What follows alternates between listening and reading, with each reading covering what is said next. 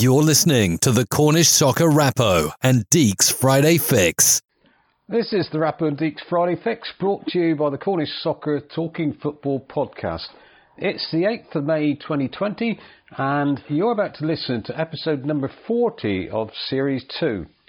My name's Dave Deacon, and this is my ever-ready co-host. The place where legends are born.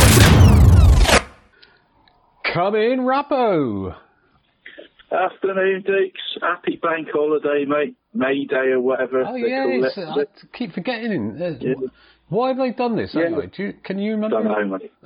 No, it's all a bit weird, isn't it? Because I remember the old May Day Monday, mate. Used to be the South Western League Cup final day, mate, didn't it? It did, yeah. Yeah, a happy day for me, that one, mate, as opposed to Easter Monday, mate. But, yeah, I don't know why it is on a Friday, mate, do you? No idea. No, not a In fact, for me, though, every day's a bank holiday, so...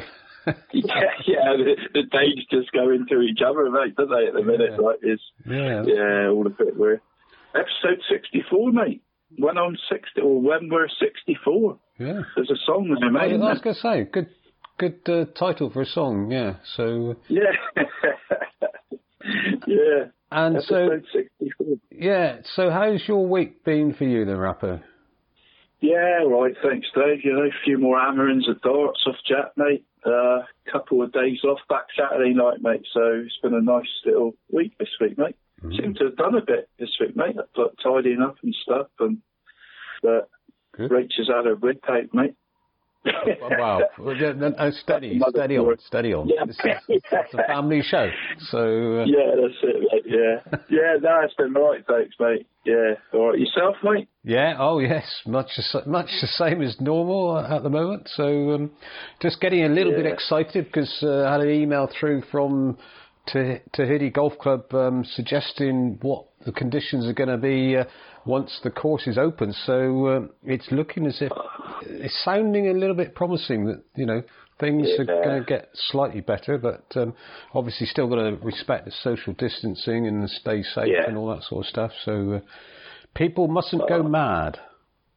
No, it'd be lovely, wouldn't it, Dave, to get out on that golf course again, mate, wouldn't it?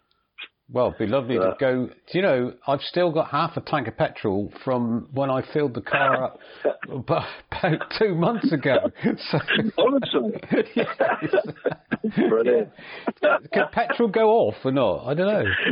No, I think you're wrong, mate. Brilliant. I should give it a run, though, mate. Oh, I do use the car. I use it to go to the supermarket and back, and that's about it. But that'll do, mate. That'll keep it ticking over, won't it? Yeah. So. Right. So, what have we got on the show today, then? Can you remember? Yeah. Hey, mate, you know it's going to rain, don't you? The first day we're allowed to play golf again. Well, it's going to rain, isn't it? It's going to rain every day from when we can play golf again, I think. So. Yeah, if you just okay, mate, with it. Good show, Dave. Some good interviews again, mate. Well, we got another newbie. Yeah. So. Yeah, another newbie, mate, isn't he? Yeah, good one as well, mate. Liam, wasn't it? Liam Chapman from Ruan Minor, mate, manager. He was a chipper chap, mate, wasn't he? Enjoyed his interview, mate. And that's a good thing, actually, though, isn't it? That we're not, you know, it isn't just about concentrating on the big clubs. You know, we like to talk to anyone and everyone we can, really, don't we? So, yeah, exactly, Dave. Yeah, I've had a few people say that to me, mate. You know, they like the way we sort of were diverse, mate. Obviously, you know, say for Peninsula League's a big league, you know, for us in the county, mate, isn't it? But there is more to the Cornish football, mate, isn't there? There is. Yeah. So who we got? We got Liam Chapman, manager of Ruan Minor. We've got Matt, mate. We spoke about Matt Pengilly, didn't we, last week, mate? Outgoing manager of Polperro, mate, didn't we? Mm-hmm. He's put in, unbelievable service, mate, as he'll tell us later on, mate. I didn't realise, mate, it was so long. Actually, mate, 23 years, David. We find out later on, don't we? So. Yeah. For Matt, mate, Matt Pengilly, so brilliant job at Polperro, and obviously Rower, mate. Always an entertaining interview with Rower, isn't it, mate? Yeah, so. Never fails to disappoint. Yeah, never. Is always a good laugh at Rower, mate, isn't it? Yeah, and of course our very special regular guest, Cam Weldon, John Colenso, and Phil Hiscox. So the three amigos, isn't it, really? Yeah, certainly. Do you remember they used to have the three amigos in the trio lineup? The Buzz, Joe Broad, Kevin Wills, and Marcus Martin, wasn't it? Marcus Martin, mate. Yeah, that's right, mate. Yeah, famous trio, mate, wasn't it? Yeah. What a midfield that was, Deeks, wasn't it? Yeah. What a midfield that was. Right, and of course, let's mention it early on this week. You can subscribe to the Cornish Soccer Podcast. Just go onto your favourite podcast platform and search for Cornish Soccer Talking Football, and that way you ensure you get your episode ready to download and listen to, and you don't miss any. And remember, it's a podcast, so you don't have to listen to it all in one go. I know last week's episode was particularly long because we had a couple interesting and long interviews, but you can listen to one, go away, have a cup of tea, come back and take it on again. So that way also you can ensure you hear Rappo's tidbits. Yeah, do they want to, mate? Everyone said a good Quinny's interview was, mate, didn't they, Dave? Yeah, a lot of people said they really enjoyed Quinny's stories and that, mate, so that was nice. Yeah, but I've got a few. Well, I've got about half a dozen here. Half a dozen? Yeah, they're all short and short, mate. If you want them, short and short, really. Short. So, yeah, the first one, mate, is a bit of bad news actually. We're sorry to hear the sad news, mate. About St Ives Mariners chairman Harry Bull passed away this week, Dave. Oh right. Yeah, Harry, well, he's a much loved and popular figure in West Cornwall football, and he'll be sorely missed, mate, by obviously all his family and friends. His grandsons, actually, Dave, you know these names, mate, Darren Bull, Jody and Jamie Morals, mate. Oh, yes. They're well connected with Trim, and well known to local football followers, mate, and, good blokes, mate, and the podcast just like to pass on our condolences, mate, to son Lawrence, mate, who was seen at games as well, and all the family and Harry's many friends, really, Dave. So a couple of our popular former referees, mate, Nigel Jewell and Dave James, have already said some lovely words about Harry, mate, which can be seen on the Cornwall Football Forum, mate. So just basically best wishes to Fudge and everyone at St Ives Mariners as well, Deeks. That's sad news, mate. Mm-hmm. Yeah, of course. Yeah. Up on the other end of the county, Dave, in the east, Southgate FC, based in Lunson. You know more about it than me, mate, because you cover the Lunson Cup and that, Dave, don't you? Over the years, you've covered that cup, haven't you? Yeah. I've never really seen any games in that, Dave. No, never even been to the... It's one of the longest competitions going, to be honest. Yeah. So, I think... it is decent, doesn't it? I've never watched a match in that, mate. I should, really. Well, there you go. We'll have to go to the final of whenever the next final is. Yeah, that'd be nice, mate. Yeah, I've read your stuff about it over the years, mate. I know you've covered it quite a bit, haven't you, over the years, but one of the teams that are probably in that, Dave, Southgate FC, mate, are they there? Do they go in that one? There's got to be a good chance because it is obviously, as it suggests, a Lanson-based competition. So I would have thought they enter it these seasons. Yeah. Yeah, they're after a new manager for next season, Dave, whenever it starts, mate. After current player manager Adam Scott. Not to be confused with the famous golfer, by the way. I think he's Australian, isn't he, Adam Scott? But he stood down, mate, to carry on as a player, Adam Maswick. So the team did really well, actually, Dave, in Dutchy 2 last season. So that'd be a decent job for someone, mate. And again, the details are on the Football Forum, mate, for anyone that's interested in that one at East. I don't know if you've seen this, Dave, but the FA Football Foundation have put 9.5 million aside for clubs that want help to get their, they basically say natural and or artificial pitches ready for when the government advice allows football to start being played again. Oh, right. So, I mean, you can have a grant, mate. You can apply for a grant up to £5,000, mate. So, I mean, I thought our Cornish clubs could have some of that, mate, couldn't they? A little bit of help. Worth an application, I thought, mate, for anyone. I mean, you can apply, Dave, at inquiries at footballfoundation.org.uk. So for any clubs in the county that want, you can apply for up to £5,000. I don't know what the stipulations are, mate, but it's inquiries at footballfoundation.org.uk. So, anyone wants a hand, mate, give it a crack. Yeah, good one. Yeah, thought our clubs could have some of that, mate. And see, Helston and Saltash, mate, had a bit of national recognition this week, didn't they, for being Helston, mate, I'll start with them, being one of the only teams in the top 10 tiers of English football. I think they were equal fourth, mate, to go unbeaten away from home in their respective league this season. 13 games, mate. Helston has unbeaten away from home. It's nice to see. And also Saltash United had a mention, mate, for their 13 home games unbeaten.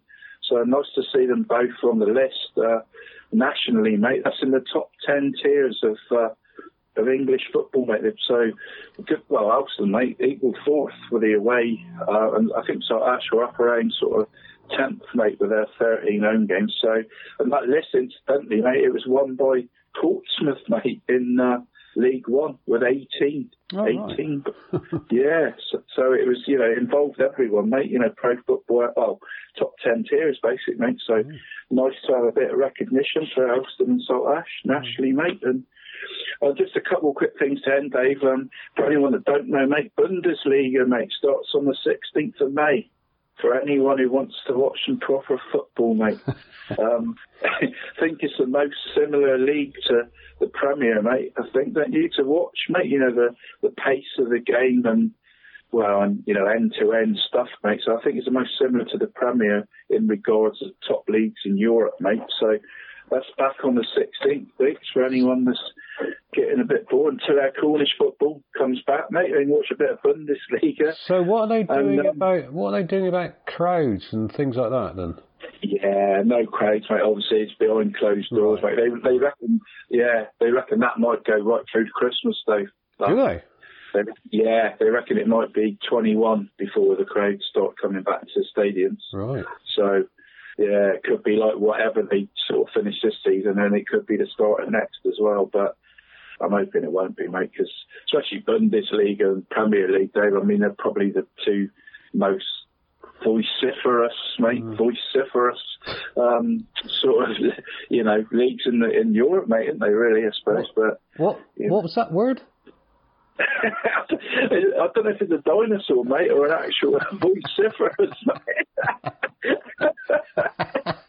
I think that is the word, mate. I think I just plucked it out the back of my head somewhere, mate. But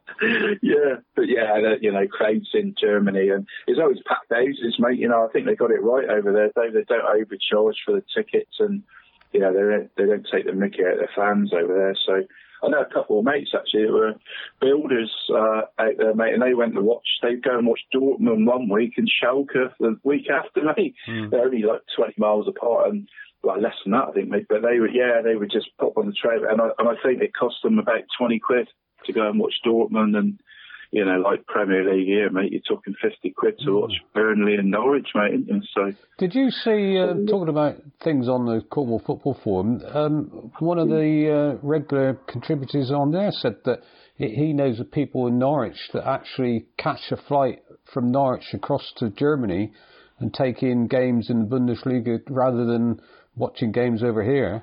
So I'm not surprised. Really? I didn't see that, Dave. Yeah, I know, mate. I get. I don't know if you've ever seen it, Dave. That Football Weekends magazine. Have you ever seen that one? Comes out sort of once a month.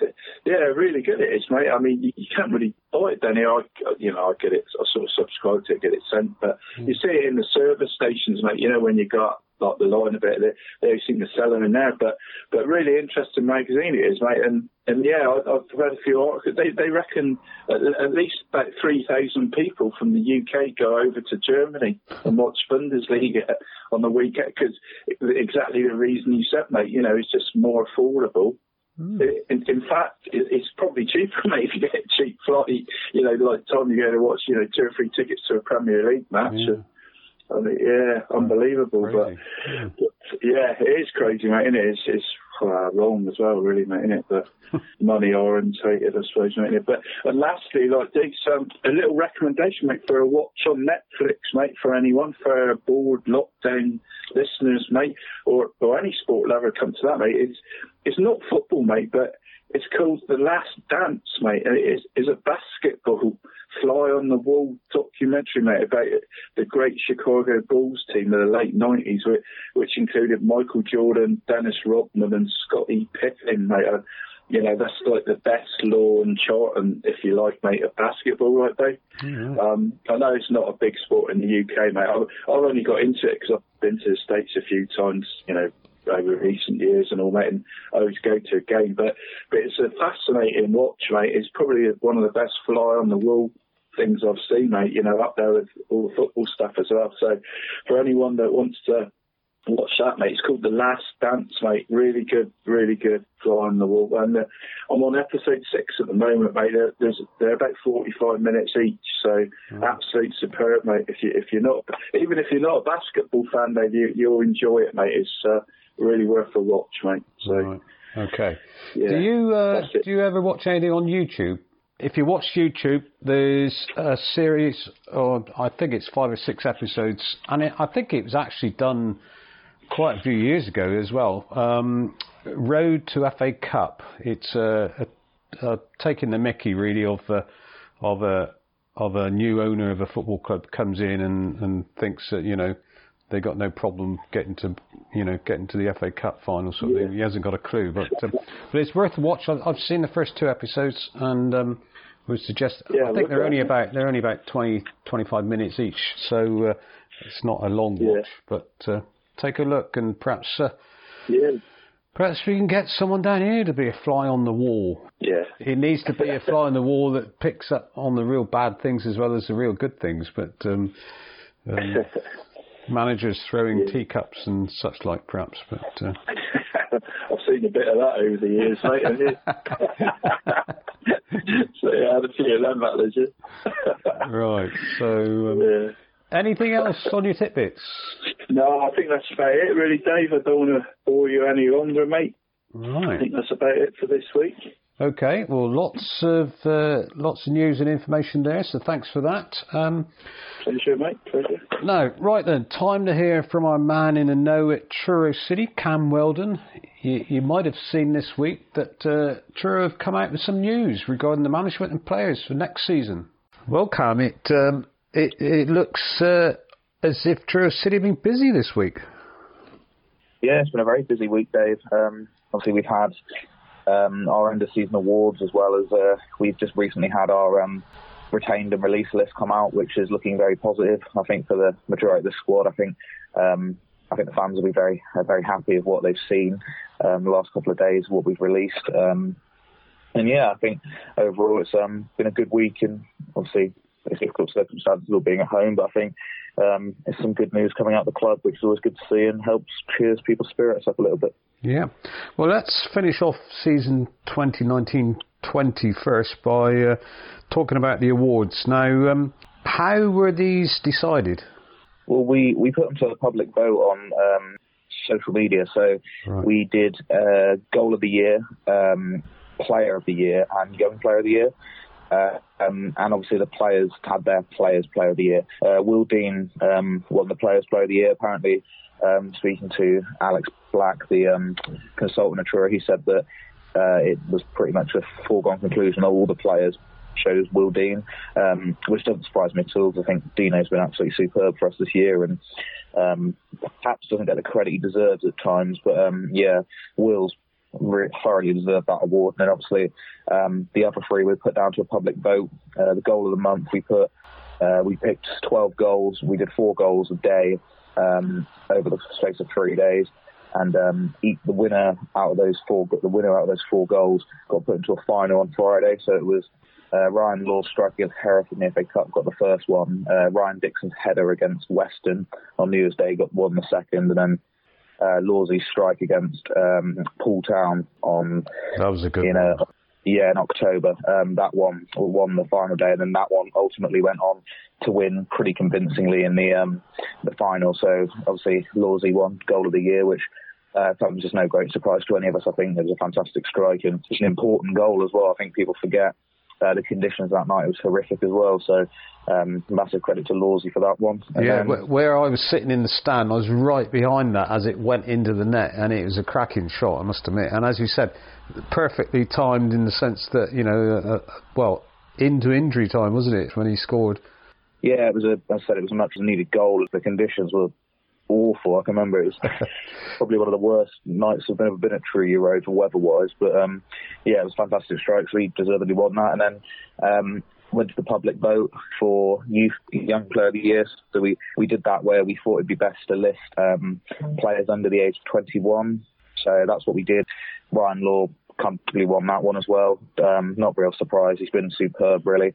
The only real surprise, I thought Will Dean, I said, didn't get as many votes as I would have thought he would. But either way, for me, it was always between Dino and Lawsey for that one, and Lawsey ultimately came out on top. What about the player this season?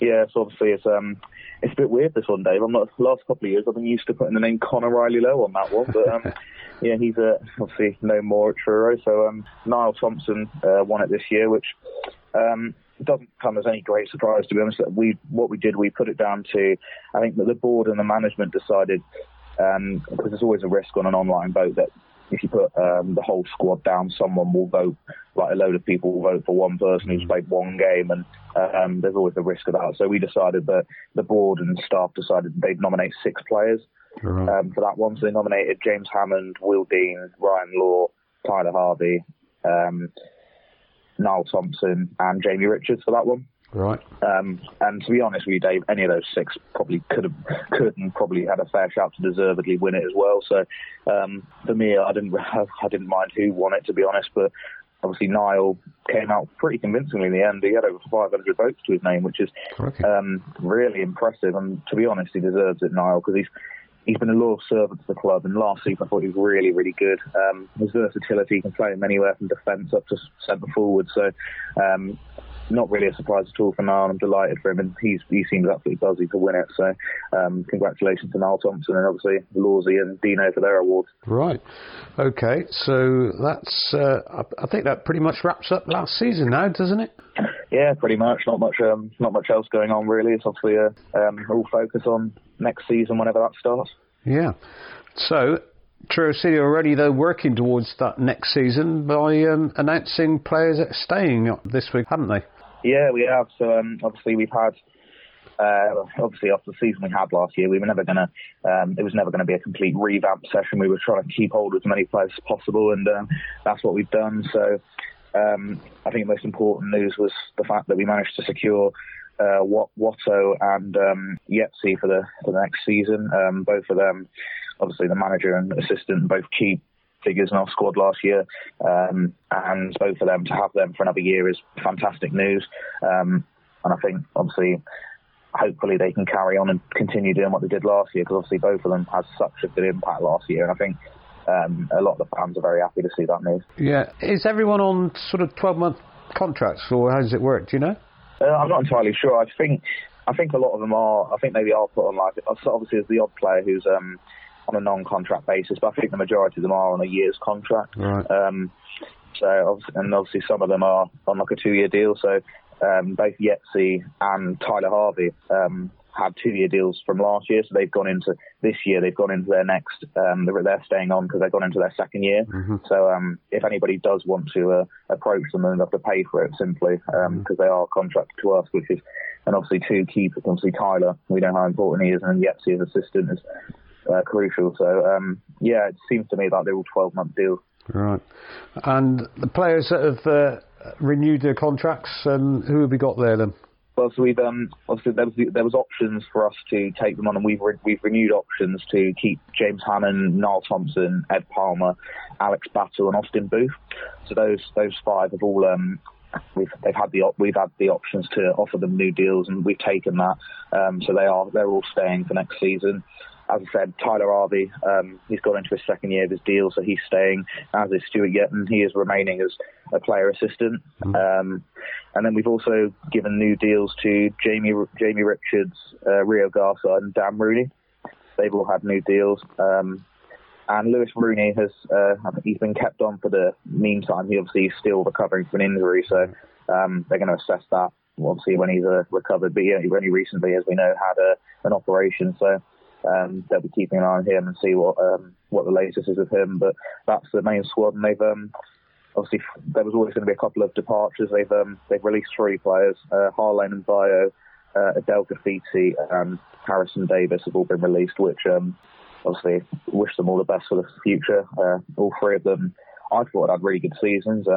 Obviously, really good players, but for one reason or another, they've decided to move on. So all defenders, aren't they? Yeah. Harlane and Adele are both centre halves, and Harrison's a fullback. So maybe needs to go into the market for some defenders now. But I'm sure, obviously, as I said to a couple of people, like we've had. Like you look at the squad we've got at the moment. This stage last year we had nobody, and I think this stage last year in July time we had about 5 players. So we're in a much better position this year. Yeah, that's very true. So put it like that, it's 100% better, isn't it? So yeah, it's fantastic news. So it's really good seeing. Obviously, all the loan players have gone back. So Ryan Law, Ryan Dixon, and Will Dean. And obviously Kieran Hayes from Notts Forest, they've all gone back to their parent clubs. But one thing I saw yesterday, that Torquay had actually released a couple of players, and Ryan Dixon was one of them. So they released the Ryan Dicko, and they also released Jared Lewington. Remember that name, Dave? Yeah. Yeah, so he got released from Torquay as well yesterday, so interesting to see what happens to those lot. Yeah, I don't think Jared actually played that much, did he? Or I never saw his name much in the teams. No, he was one of those ones, obviously, because he left us last summer and he went to Tiverton, where he scored a ridiculous amount. I think he scored about, he certainly got double figures, and he was only there for a couple of months. He started really, really well there, and then he managed to get this move to Torquay. So they had injury problems and stuff. So, probably deservedly so, the amount of goals he scored, but he got the move to Torquay, and he didn't really get the look in, but almost used like a reserve / substitute player, which was never going to be. I think he should have almost expected that. Obviously, you're going to struggle to get into when you got the likes of Kiala up top and Jamie Reid, who former Exeter, so he obviously was on loan with us at Truro for a while. He's a fantastic striker. He gets 30 goals a season, so it was always going to be a push for Jared to get in. But unfortunately for him, Gary Johnson's taken the decision for him to be released, which is disappointment. But I'm sure a lot of clubs in the southwest area will be looking at him for certain with the amount of goals he scored. Yeah. Okay, so. You're on the lookout for defenders then, basically, aren't you, by the sounds of it? Every other position is, not too serious to worry about at the moment. So good luck with that. Yeah, it's not going to... I think it's one of those, I think... defender-wise. And to be honest, I think they're going to look around the whole squad. They're going to... Obviously, they've got a lot of... They're not going to change too much. As I said, look what we achieved last season. We got where we were because of the squad we had. So I think... There's always, if there's an option coming out, I think they'll be looking for strikers, a couple of midfielders. If a player comes available, I'm sure that whatever the position, I'm sure the club will be looking at and taking interest in it. So, and the good thing is that they can attract players now, can't they? Because they finished top of the league. Whereas 12 months earlier it was all doom and gloom. Now it's the opposite, isn't it? So a good base to start from. Yeah, exactly, Dave. You've nailed it, and I think exactly we need to remember what we did last year and achieve stuff, and we're a desirable club now. Obviously the Pirates have come in, they've done wonders for the football club in the space of less than 12 months, which is remarkable really what they've achieved. And obviously the coaches we got, Watto's obviously hugely respected in Plymouth Argyle and across the Football League, as well as Yetzi obviously is well known around the non-league scene. And the fact that players have come, I've always said it, from players, Truro have always been a good club for a stepping stone. So the likes of Cody Cook and Isaac Massell, Kiefer Moore, they've gone on to bigger and better things from being at Truro. So hopefully that's the case for other players. But it's there's plenty to look forward to. And now's your big chance. Where do any Truro City supporter or anyone interested in football, where's the best place to look for all this news as it comes out? Basically just across our social media channels, Dave, to be honest. And I know this is a trick question here. The best place to find your Truro City news is listen to the Cornish Soccer Podcast out every Friday. Yeah, I like that. I wasn't expecting that, to be honest. But oh, you were? No. All right, well, that sounds good to me. Just say it again, Cam. All right, for any... All right, we got this. Well, I'm going to say we'll check our social media channels, but also if you want to hear an up-to-date chat and listen to Dave and Rappo and myself, we can go to the Cornish Soccer Podcast. They're out every Friday talking about Truro City. Great stuff. I think that's a good place to end, don't you, this week? You're listening to the Cornish Soccer Rappo and Deeks Friday Fix. So, good news, Rappo, but are you a bit surprised no award in the end of season awards for the top scorer? Yeah, I know, mate. I mean, I've got to be honest, Dave. I had that at Penryn once and they didn't have one. I was there at the meal and all. What hotel was that? A really nice hotel. And yeah, when I played for Penryn, because every other club I've been to, mate, you know, obviously had one and all. And yeah, I'm looking at me Falmouth ones and all here now, mate, in Newquay. And I sort of won it every year up to about that. And then I had one at Penryn when we had that sort of Combo and Evely Cup winning double team, mate. I think it was it 87, 88, was it, mate? We had me, Steve Wherry and Neil Phillips up front, mate, and it was mad, it was, Dave. I think I ended up with 36. Steve had 34 and Neil had 32, mate. So we was all like sort of battling for it all. But not that we, you know, we didn't pass to each other or anything. We just, you know, it was a lovely front three to play in and everything. It just ended. It just so happened, you know. I think I scored like 4 against Ludgvan, mate, in one of the last evening games, which sort of did it for me, mate. And yeah, I was there waiting at the meal, mate, and no top score, mate, you know, going through all the awards. And I was a bit choked, mate, I was. So I can imagine Tyler would be gutted, mate. He's like one of the top scorer in the league as well, isn't he? Yeah, yes, that's true. Yeah, he is in the league, isn't he? And, not just the club's top scorer, so.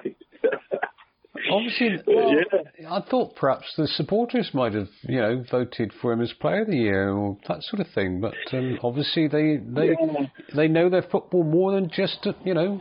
Yeah. It's not just about putting the ball in the back of the net, you know, Rappo.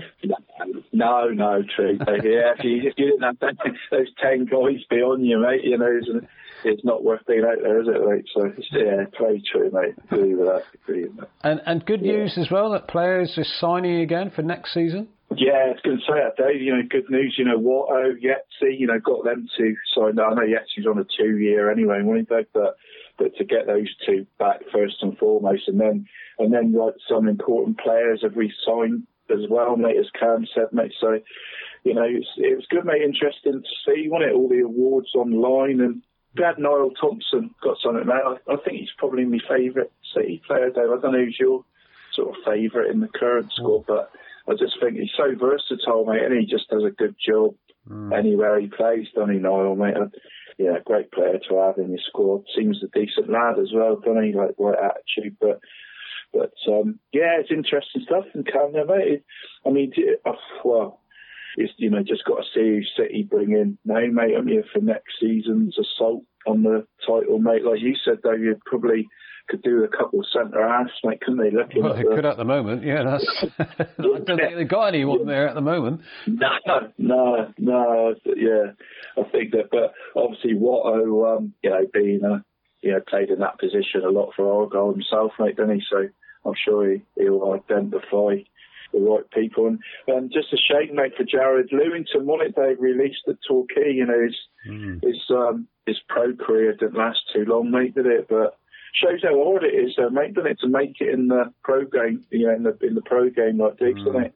Yeah, that's right. But you know, the good thing is that there'll be a lot of clubs in the southwest after him, no doubt. So you won't have to worry about not playing next season. So no, you get a decent club somewhere, mate, won't you?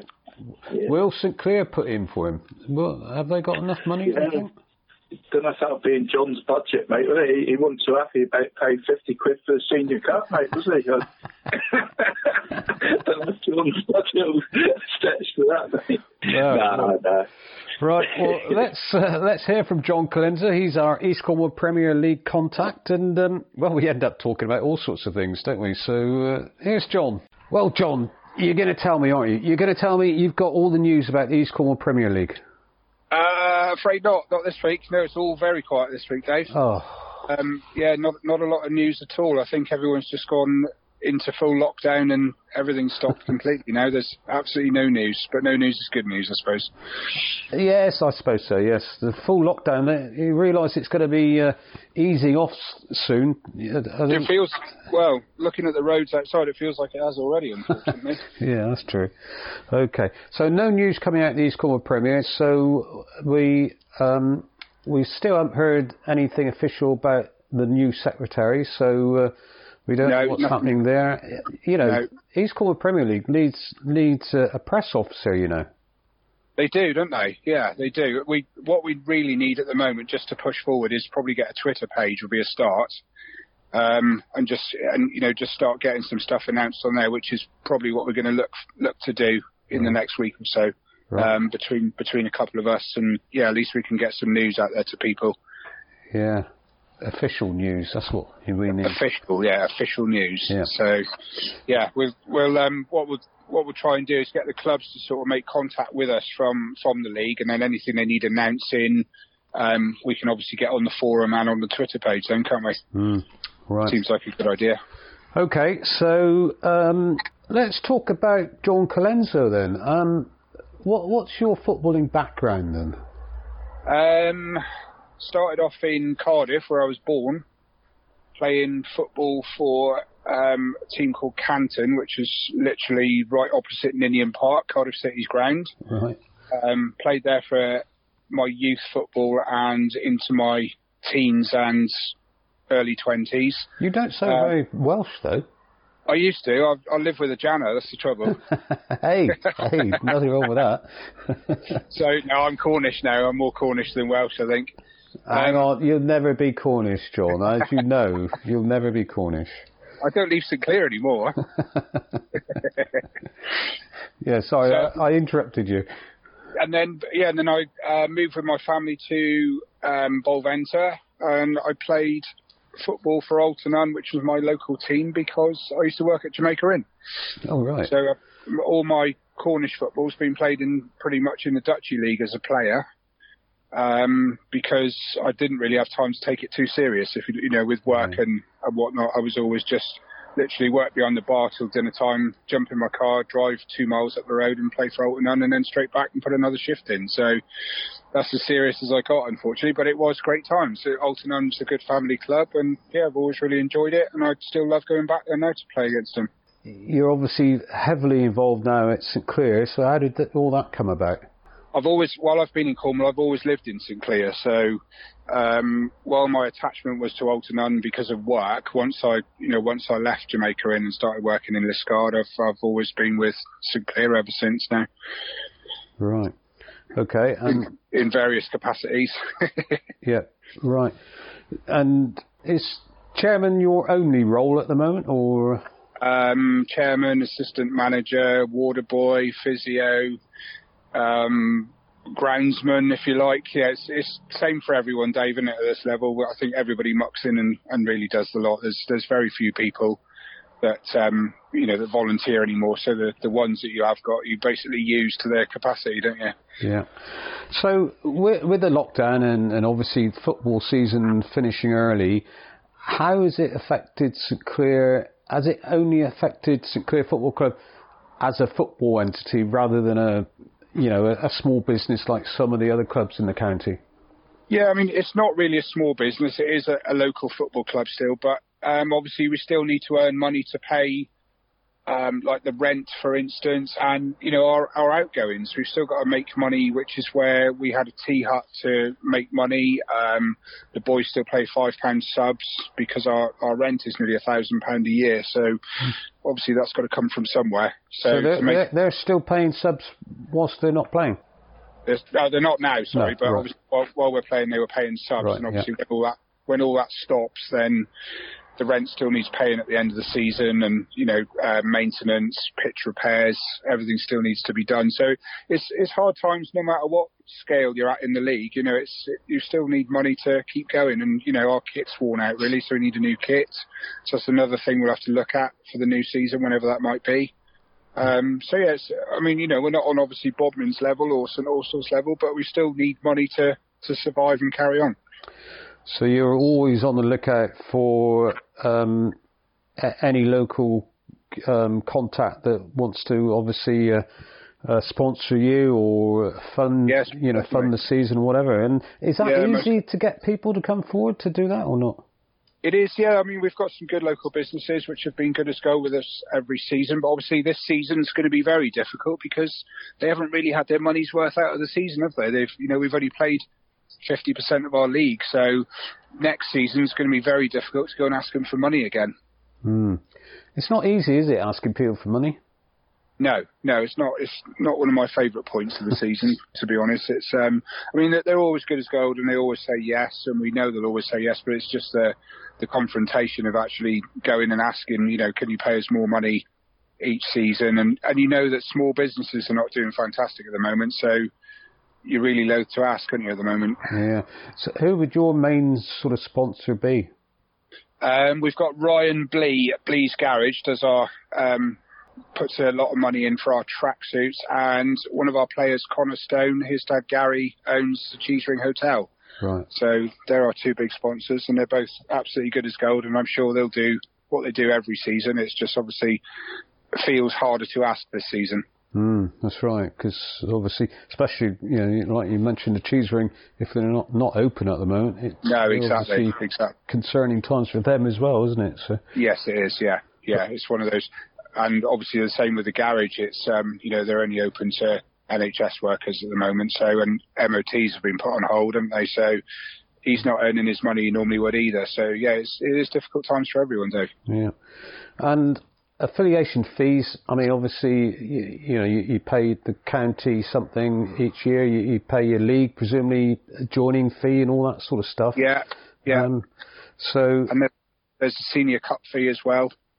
So. That's always debatable as well, isn't it? I don't know how much you pay to enter the Cornwall Senior Cup, but a club like St Clair, if you get past the first round, you're doing well, aren't you? So you don't get your money's worth, do you, on that one? Yeah, that's why we had to get to the fourth round. We had 50 quid riding on it. So I think it's £50, which is, in the grand scheme of things, if you have a couple of big teams come to you, if you get to the third round, then it's not a lot of money, is it? If you have a good run in it. If you go out in the first round, then yes, it's expensive. So yeah, that's the pressure we got. £50. Do you ever think about? Well, this would be for the league really, but all these ground hoppers that get around the place. That would be a good attraction to get them to come down and visit all the East Cornwall Premier League grounds. Yeah, it's a great idea actually. Yeah, it is a good idea. I mean, there's plenty of the grounds would take a larger capacity of crowd, So, yeah, it would be good. I mean, there's some really a good standard of football and good competitive games at our level. So, yeah, it would make a good day out for people that would like to do it. Yes. Which again is something where you need, like you were saying, sort of somebody to do the marketing of the league to sort of advertise the fact and get people to come to your ground. Yeah, that's right. And obviously, we don't know when when the league's AGM is going to be yet, do we?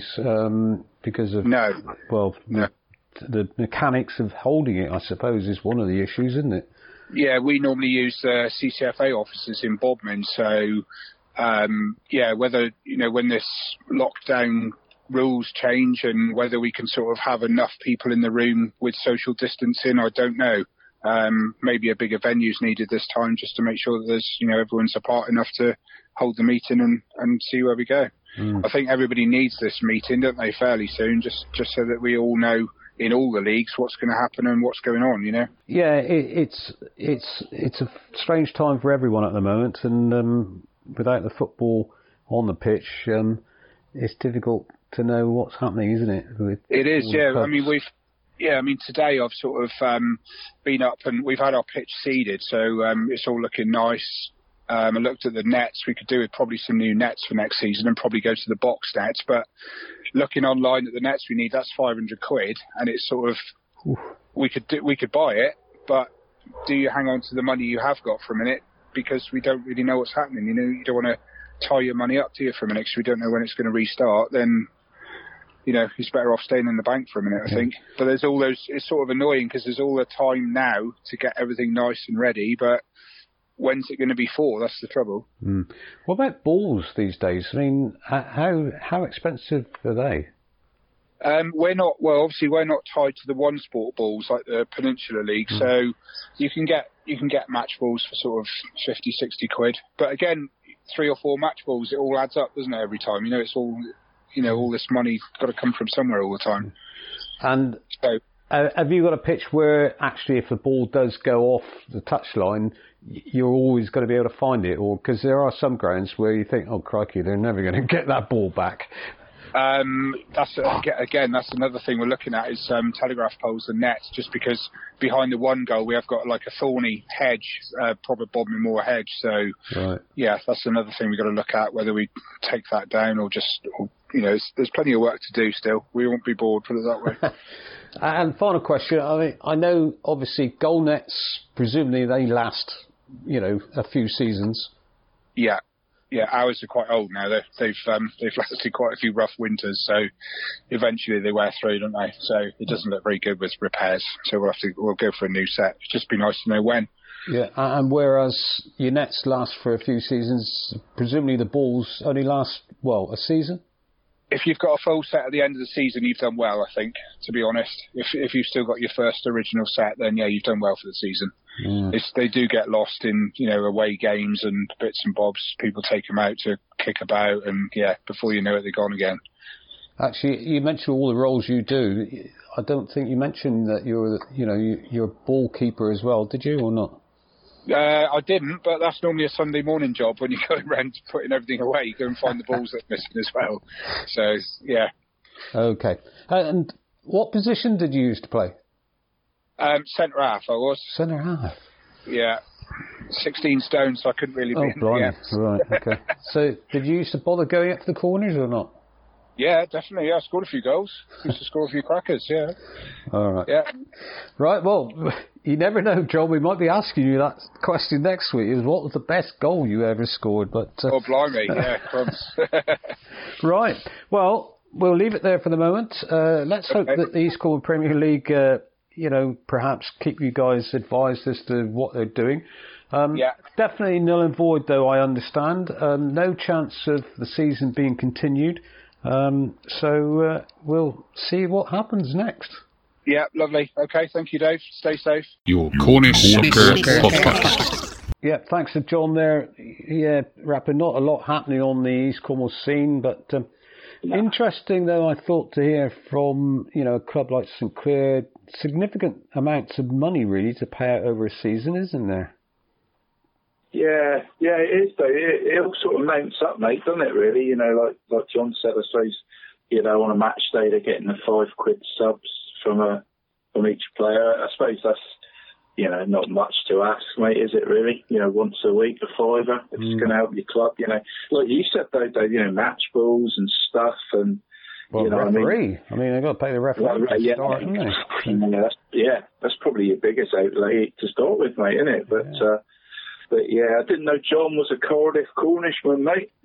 No, well, he's a Cardiff man, isn't he? He can't be a Cardiff Cornishman, can he? No, not a true one, mate, can he? We can't. But St Clear lucky to have an enthusiastic, knowledgeable, great bloke like John, mate, isn't they, involved with the club? And, they're few and far between, Dave, aren't they, as we know. And I think a lot of clubs, mate, on the subject, you and John spoke about sponsorship, mate, next season, I think, after this lockdown, mate, for a couple of months, I think difficult times for everyone, mate, like you said, mate, and, I think it'd be difficult, mate, wouldn't it, sponsors-wise, mate, for everyone, but hopefully not too difficult. But great idea from you, Dukes. East Cornwall League ground op, mate. I think the ground offers would enjoy that, mate. It's not all about the South West Peninsula League, is it, mate? So there's some nice venues as well, mate, in the East Cornwall and Combo Leagues there. I had a little idea, mate. Admission, mate. Admission, a programme, and a pin badge. £7, mate. Don't think that's much there. I reckon there's at least £3 profit there, mate.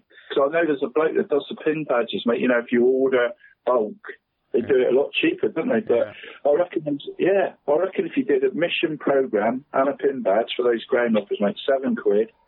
I reckon there's £3 profit add on that, mate. And if you got 300 in, mate, is that the norm, would you say, Dave? I know South Western League get 450, 500, don't they? But yeah, if it's done properly, my only I've thought about it since, and the only thing is, of course, some of those grounds they would have already been to, wouldn't they? Because they visited them in the Peninsula or in the Southwestern. But you know, there's always well, there are a few that obviously haven't been. Polperro and St Clair's Day, wouldn't it? You know, they'd probably like nice little setups, and if you get 300 in, mate, I reckon that's a nice little earning bit, isn't it? You know, £3 heads, mate. Probably.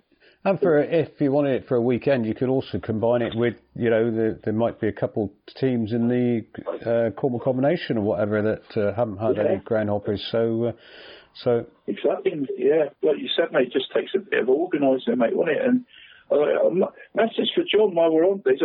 I just you should go on eBay there, because it's about £500 for the old box nets, mate. You can get a decent set, mate, for about 150, 200. I had a look, mate, today, actually, when I listened to your interview with John earlier, mate, before we come on, mate. And, you can still get a decent set, mate. I think they're done in, it's 3 millimetres, 5 millimetres and 7, mate, you know, your thickness of the nets and all, mate. But you can get some middle of the range ones, mate, for 150, 200 quid. You just need those 4 or 6, really, mate, like 10-foot scaffold poles, really, on the cheap, mate. You know, and you're away, mate. You're away. You know, just need to, you know, I'll even go out and give them a hand, mate, on my day off for a pasty, John. For a pasty. You're a bit of an expert on box nets, aren't you? Yeah. I am a bit. You know, I've got a bit of, as you know, mate, after breaking those ones up apart, mate, that evening. We watched that evening game, mate. I destroyed the middle stanchion, mate. That's true. Yes, I've forgotten about that.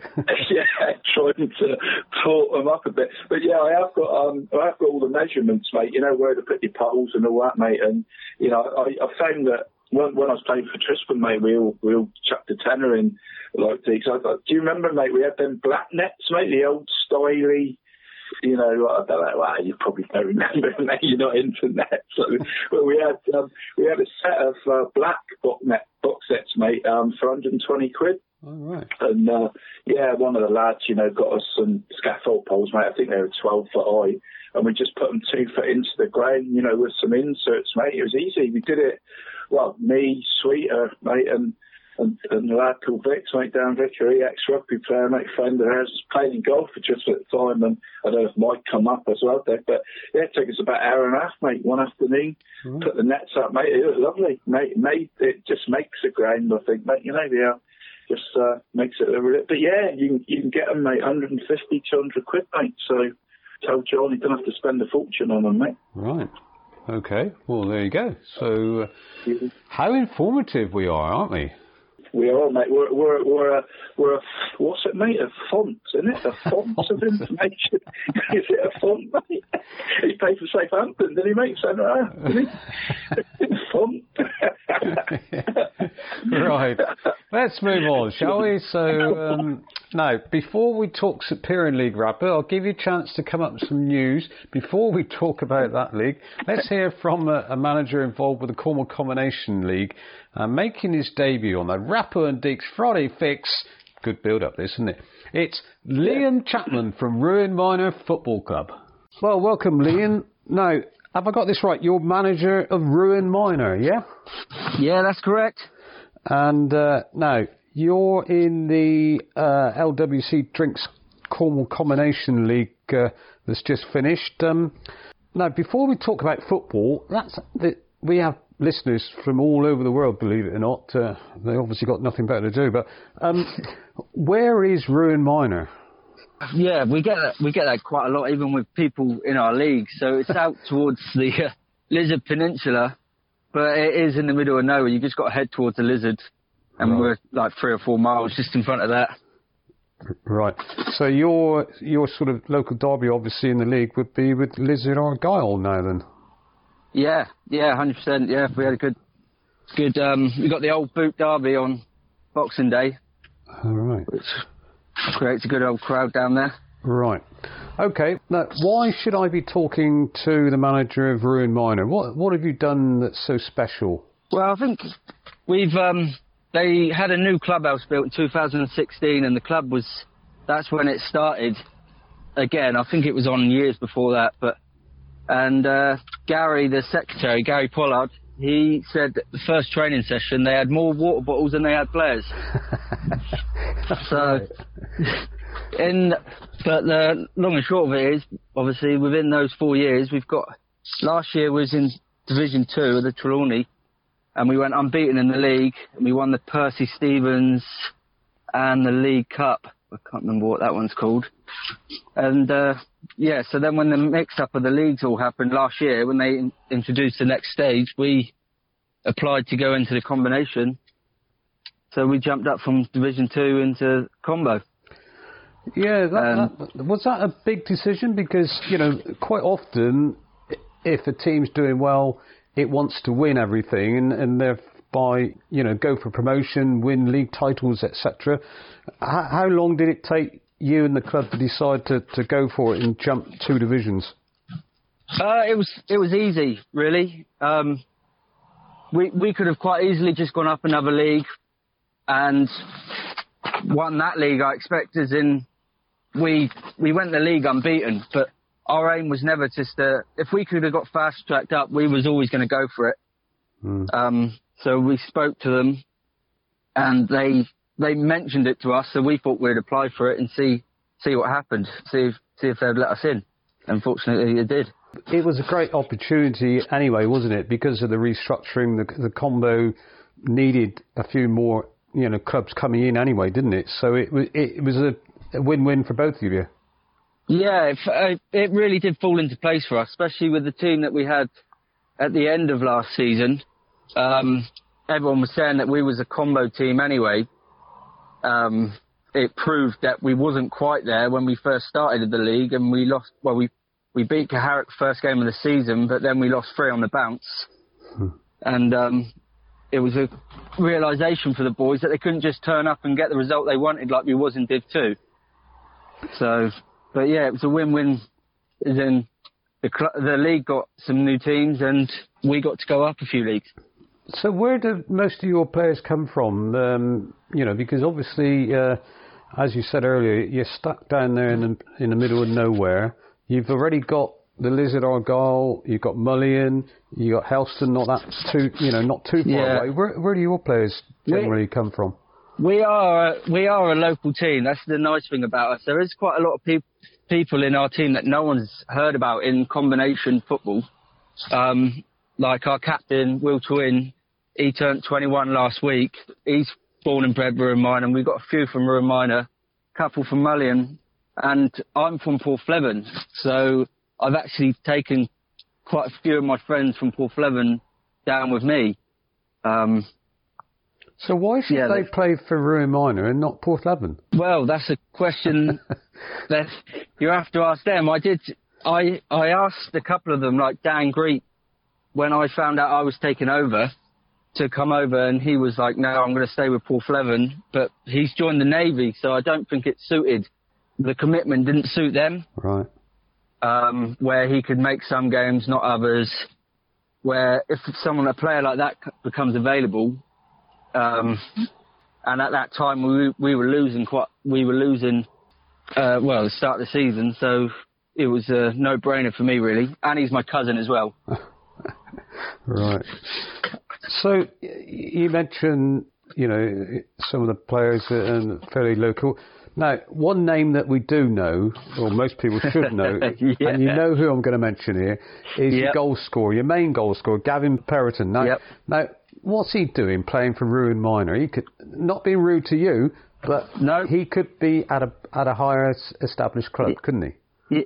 Oh, 100%. And I actually spoke to him a couple of weeks ago, and I said, Gavin, you're not getting any younger. Because I've grown up with it. We used to live just opposite on the same road. So I've known him all my life. And I said, look, you're not going to get an opportunity to play Southwestern for much longer. So don't feel like you're going to be like letting me down if you leave. Or I think it's his last chance to go up. But he's saying as long as I'm in charge down there, he's enjoying himself. He has work commitments now as well. So he missed quite a few games last season. The cynics would say that you're paying him money. Yeah, everyone says that. So are you? There's no money there because, like I said, I played there last year and I played nearly every game last season. I left because I moved back from Essex after being up there for 10 years, and this is Ruan Minor is where I found the house. Mm-hmm. So I moved over there, and anyone who knows me and knows about my football knows that I'm not that great. So if anyone's willing to pay me money to play, then they don't know a lot about football. Right, so Ruan Minor, what's the facilities like? What's the ground like? Pitch isn't great. I think most people know that and enhance on that quite a bit. As in, like, why do they get those players when they've got that pitch? But the rest of it is really good. Like, we had brand new changing rooms and clubhouse built in 2016. And, yeah, we have a good setup, as in, after the games, the players, like, we make sure that everyone stays behind after every game for a couple of drinks, home and away. And I don't think there's enough clubs that do that anymore. No. But that is a rule that we have in place, that you do have to stay after for a drink. Do you fine them if they don't? Yeah.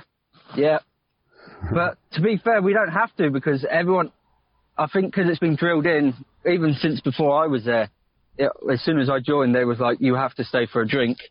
So people join, and that's just the way it is. Right. That sounds good to me. But yeah. Ruan Minor, over the last sort of 10 years or so, it's had a bit of a checkered sort of existence, isn't it? I mean, it was in the Trelawney early doors, and then it dropped out, then it came back in, and now you said, obviously, you told us about, going into the combination. Where'd you go from here? Well, I think if you look at our record after those 3 games, we played, I think it was 15, and we won 14 of them. Mm. So we were climbing up the league slowly, but we got to go for the league next season, or whenever it starts. Well, then what? Well, that would be down to the St. Piran's whether we would get accepted because of our ground. Right. But that's out of our hands. All we can do is try and win what's there available to win. Yeah. I know it's going to be hard, obviously, with Pendine. I think they've turned down their opportunity to go up a league. Yeah. And Glenn Patterson's taken over at Penryn, and he can get some good players in, so that I'm expecting they're going to have a good team next year as well. So you're already looking at next season and weighing up the sides that you're going to have to come up against? Yeah, 100%. There's not much else I can do, really, in this current time.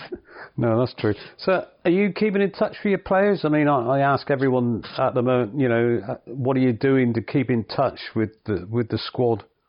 Well, we have a team quiz every week, but we've got I'm about just a little bit older, if not the same age as most of our players. Right. So I'm good friends with them anyway. So majority of them, especially like Ben Wormington, who runs it with me, I speak to him almost daily about different football things or just general chit chat, really. In the quiz, who's the main the main winners each week or each time you do it?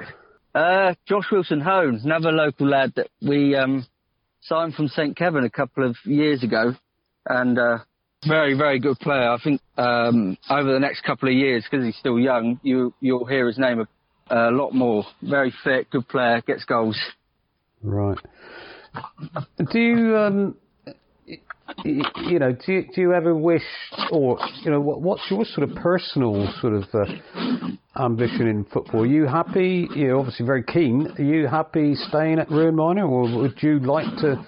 You've got the likes of Helston down there that seem to be setting all sorts of high barriers to want to climb over. Are you ambitious to move on, or are you quite happy what you're doing at the moment?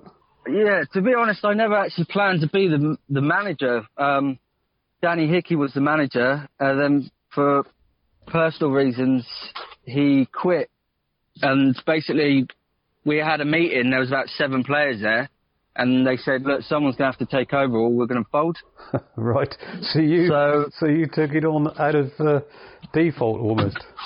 Yeah, basically, I spoke to a few of the guys, and I said, "Would you stay at Ruan Minor if we carry on?" And they said, yeah, and that's where I thought, right, well, we've got a good bunch of lads, good young lads. I believe there was a team there to build around. Yeah. So I went off that. So yeah, I don't really know what to say really. Obviously, this is my first season of trying it, and it cut short. So we will see from next year really. What do you find? So you've had 12 months now in the role. What do you find the hardest bit about being a manager then? At the start, it was just getting the team together. Yeah. I think because we won everything the year before without doing any training. We never had a training session. I thought I'd try and introduce them. I couldn't get any of the boys to turn up. Well, they'd go out and have beers on a Friday as well and turn up because they could in Division 2. Yeah.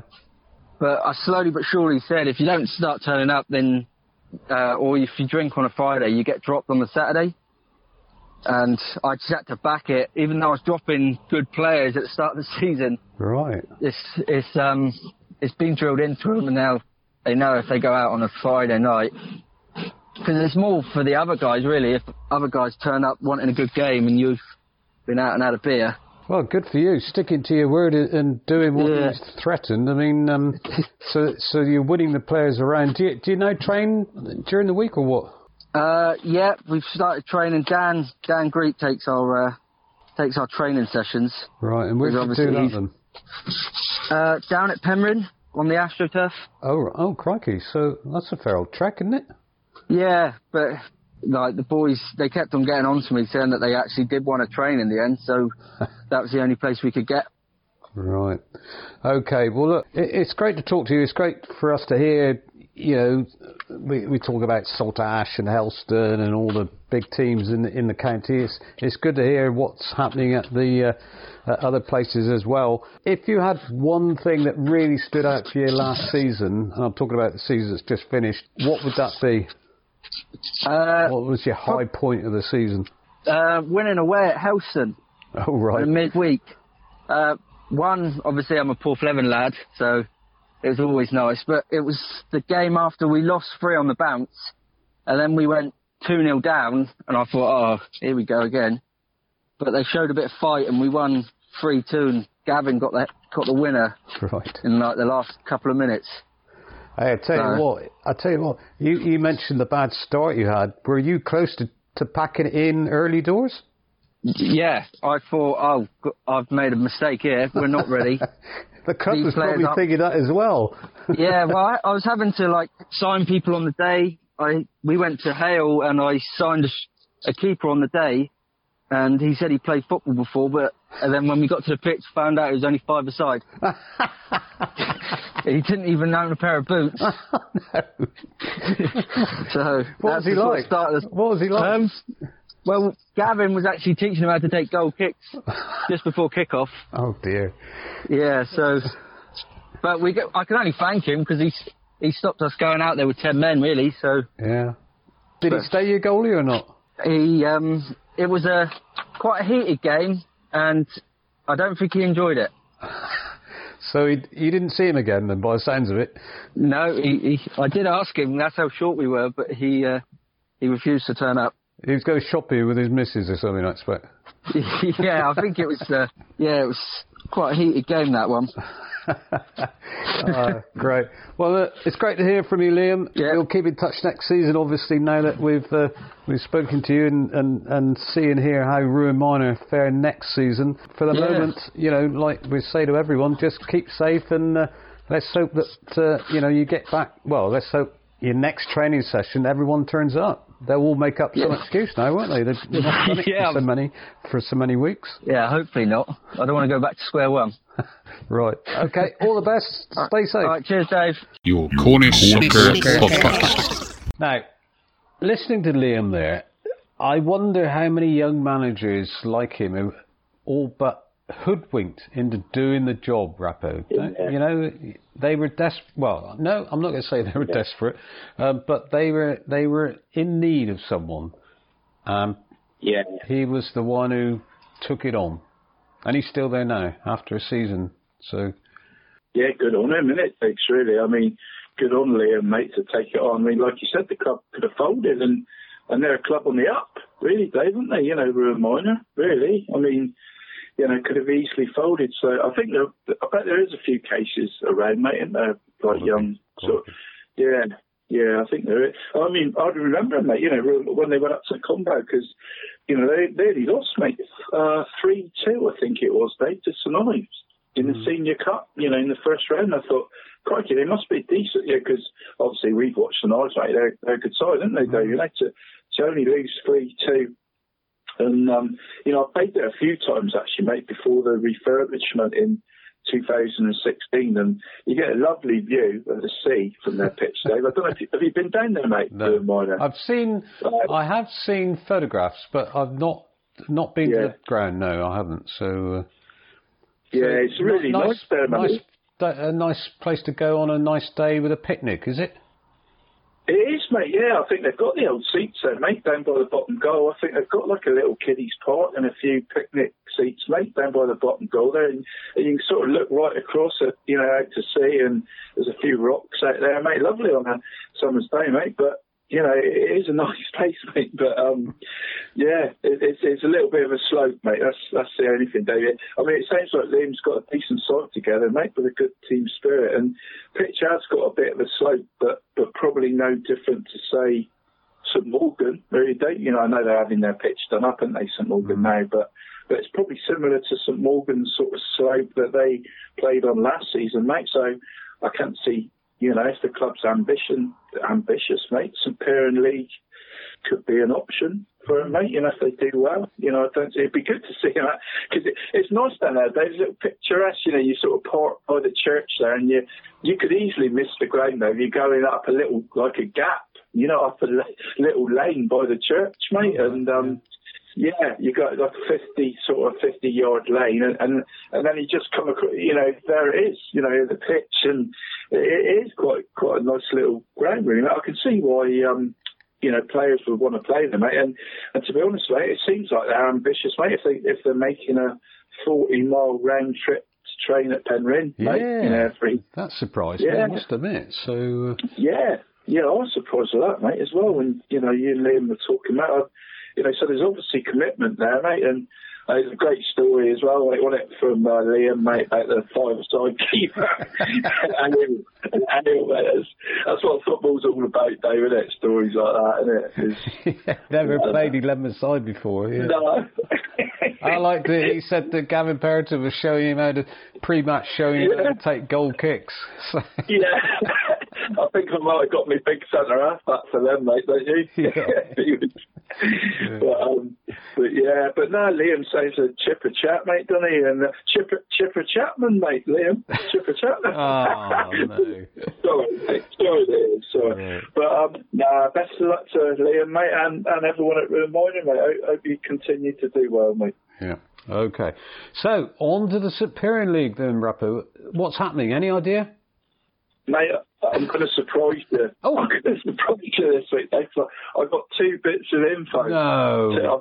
I've struggled to get it, mate, to be fair. It's been a struggle. But actually, mate, I think I'll have to tell you one off air, because it's about a former player, mate, that's done quite well in the game as well, actually, mate, in the local sort of game, mate, going to a particular club next season.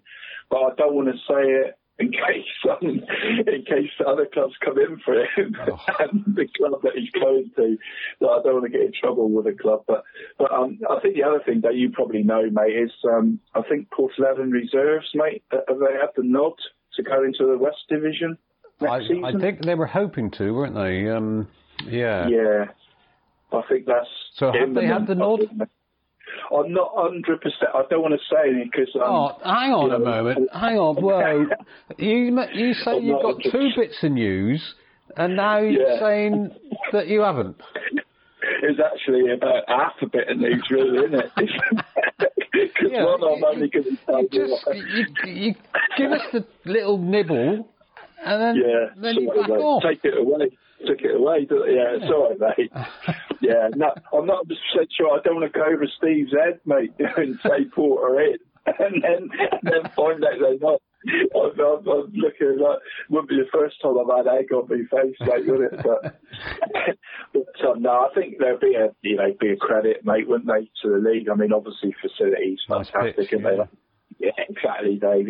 Gala Park's one of the nicest venues in the county, isn't it? So I'm sure Steve will take port. And they've had a good season, to be fair, mate. Them and Pendine have been up there challenging for the combo, aren't they? The top two teams. So, and we had Woody on the show a while back, mate, didn't we? The young manager, Kyle Willis. So yeah, hopefully, Ross. I know Ross Atkinson and Lee and everything, mate. The good people running that reserve side, mate. So, hopefully they get a crack at the St Piran West next season, mate. I think they'll be an asset to the league, Dave. Right. Now, what's happening about the old Golden Boot trophies then? You've been saved having to buy them, have you, or what? I have, mate. Saved me a few quid, hasn't it, this season? That's the only one good thing's come out of it all. But no, it's all, there. It's all there ready, mate, to do again next season. I've sort of spoke to the powers that be, mate. It's all ready again to go for next season, Dave. But a bit disappointing, really, mate. I was looking forward to giving that out. You hadn't started engraving the names on them or anything, had you? No, mate, no. I just got the foot leaves, just like Craig. And then it stopped. I had to stop because I think Craig Allen was halfway there, mate, wasn't he? More than halfway, I think. Yeah.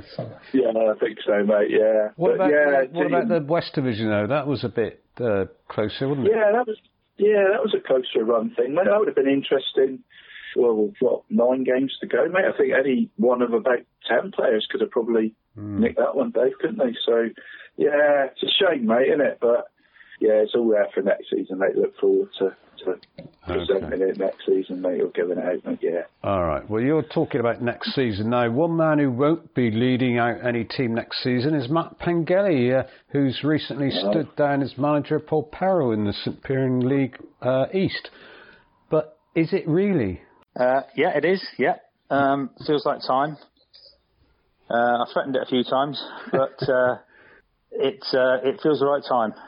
A lot of people have said why, and quite simply, I'm tired. I've got a busy job. I work away a lot of the week, and trying to run a football club at the level we play at, with a couple of men's teams and a couple of youth teams as well, takes its toll. Being secretary as well, being treasurer as well, it's a lot of work. So it's something I've been looking to do for a while, but conscious that all the things we've built over the last probably 10 or 15 years at the club, with the club progressing through the league systems, you're always on the lookout for who's there to take over from you, because you don't want to see it all fall apart. And we've got a very successful reserve team manager, Steve Sharp, and his assistant Phil Wright, who've done a great job for the last 2 or 3 seasons. Along with the current first team captain Dave Gilbert, who does more than anybody around the club. It seems a good time to leave things in safe hands, really. Right. I must admit, I didn't realise you were secretary, and I certainly didn't realise you were treasurer as well. So, you were very much Mr. Polperro Football Club, weren't you?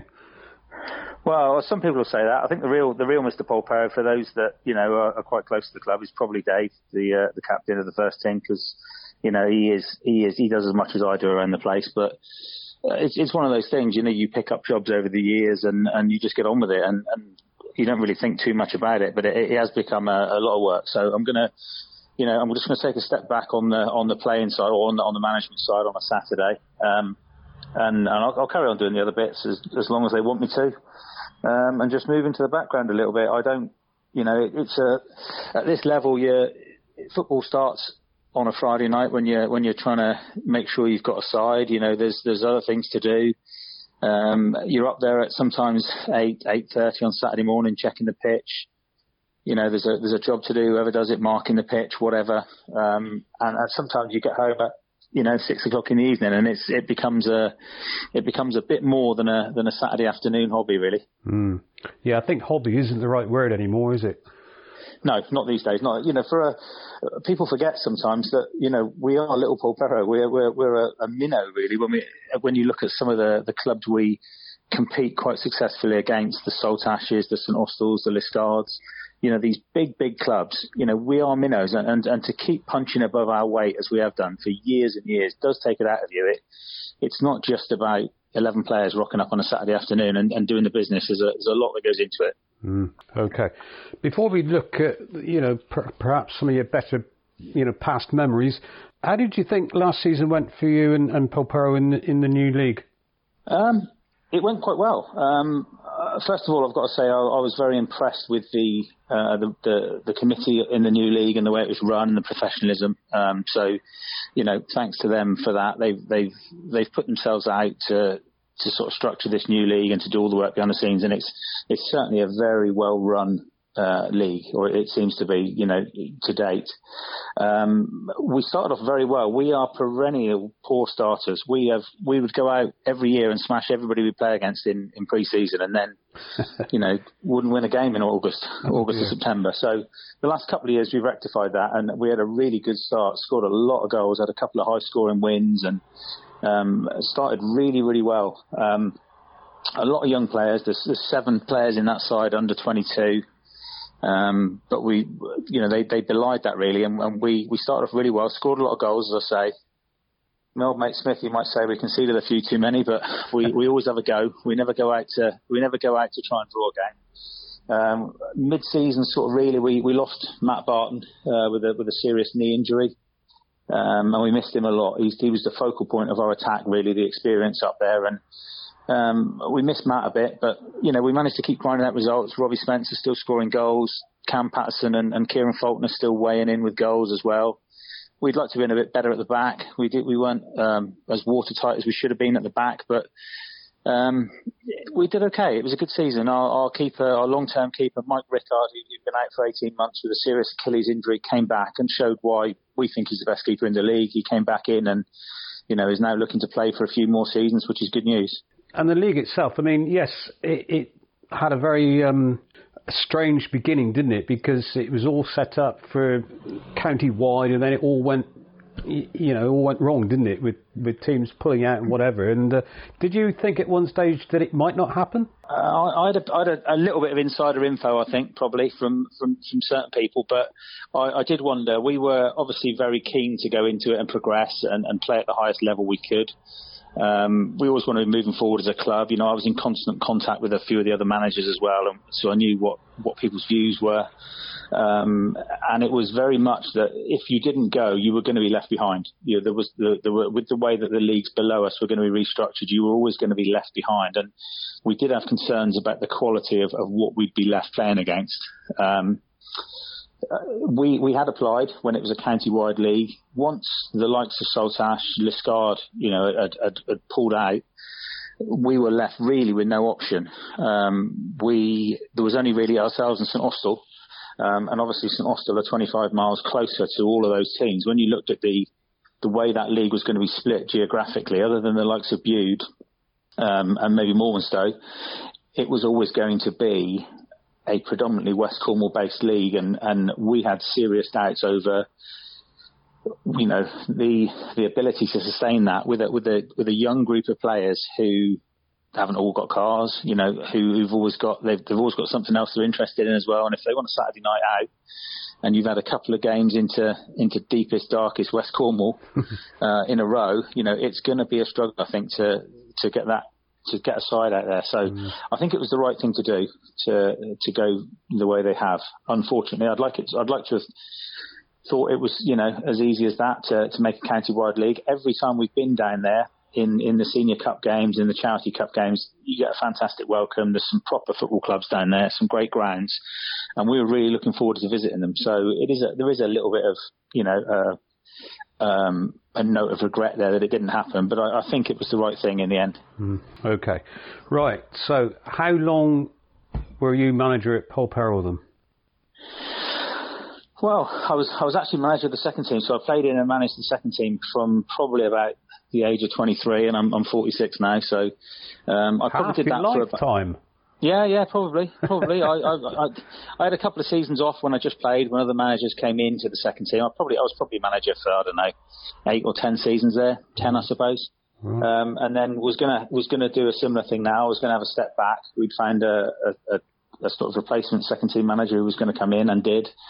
And at the time, there was a group of young players who came through the side with me. They came through the reserve side, stepped up to the first team, and there were 7 or 8 of them that started as 16-year-olds, and they would have probably been late 20s then, or mid to late 20s, and they sort of stitched me up at the AGM. To be honest, they press ganged me into having a go at first team manager, which was vacant at the time. Right. And we didn't really look back. So I've been first team manager for 10 seasons. I was trying to work out which was your first season or how you fared in your first 2010-11. 2010-11 was the first season. We were talking about it last night. I can still remember my first game was away at Elburton, and we drew 2-2. Right. Quite a tough introduction to East Cornwall football at the time.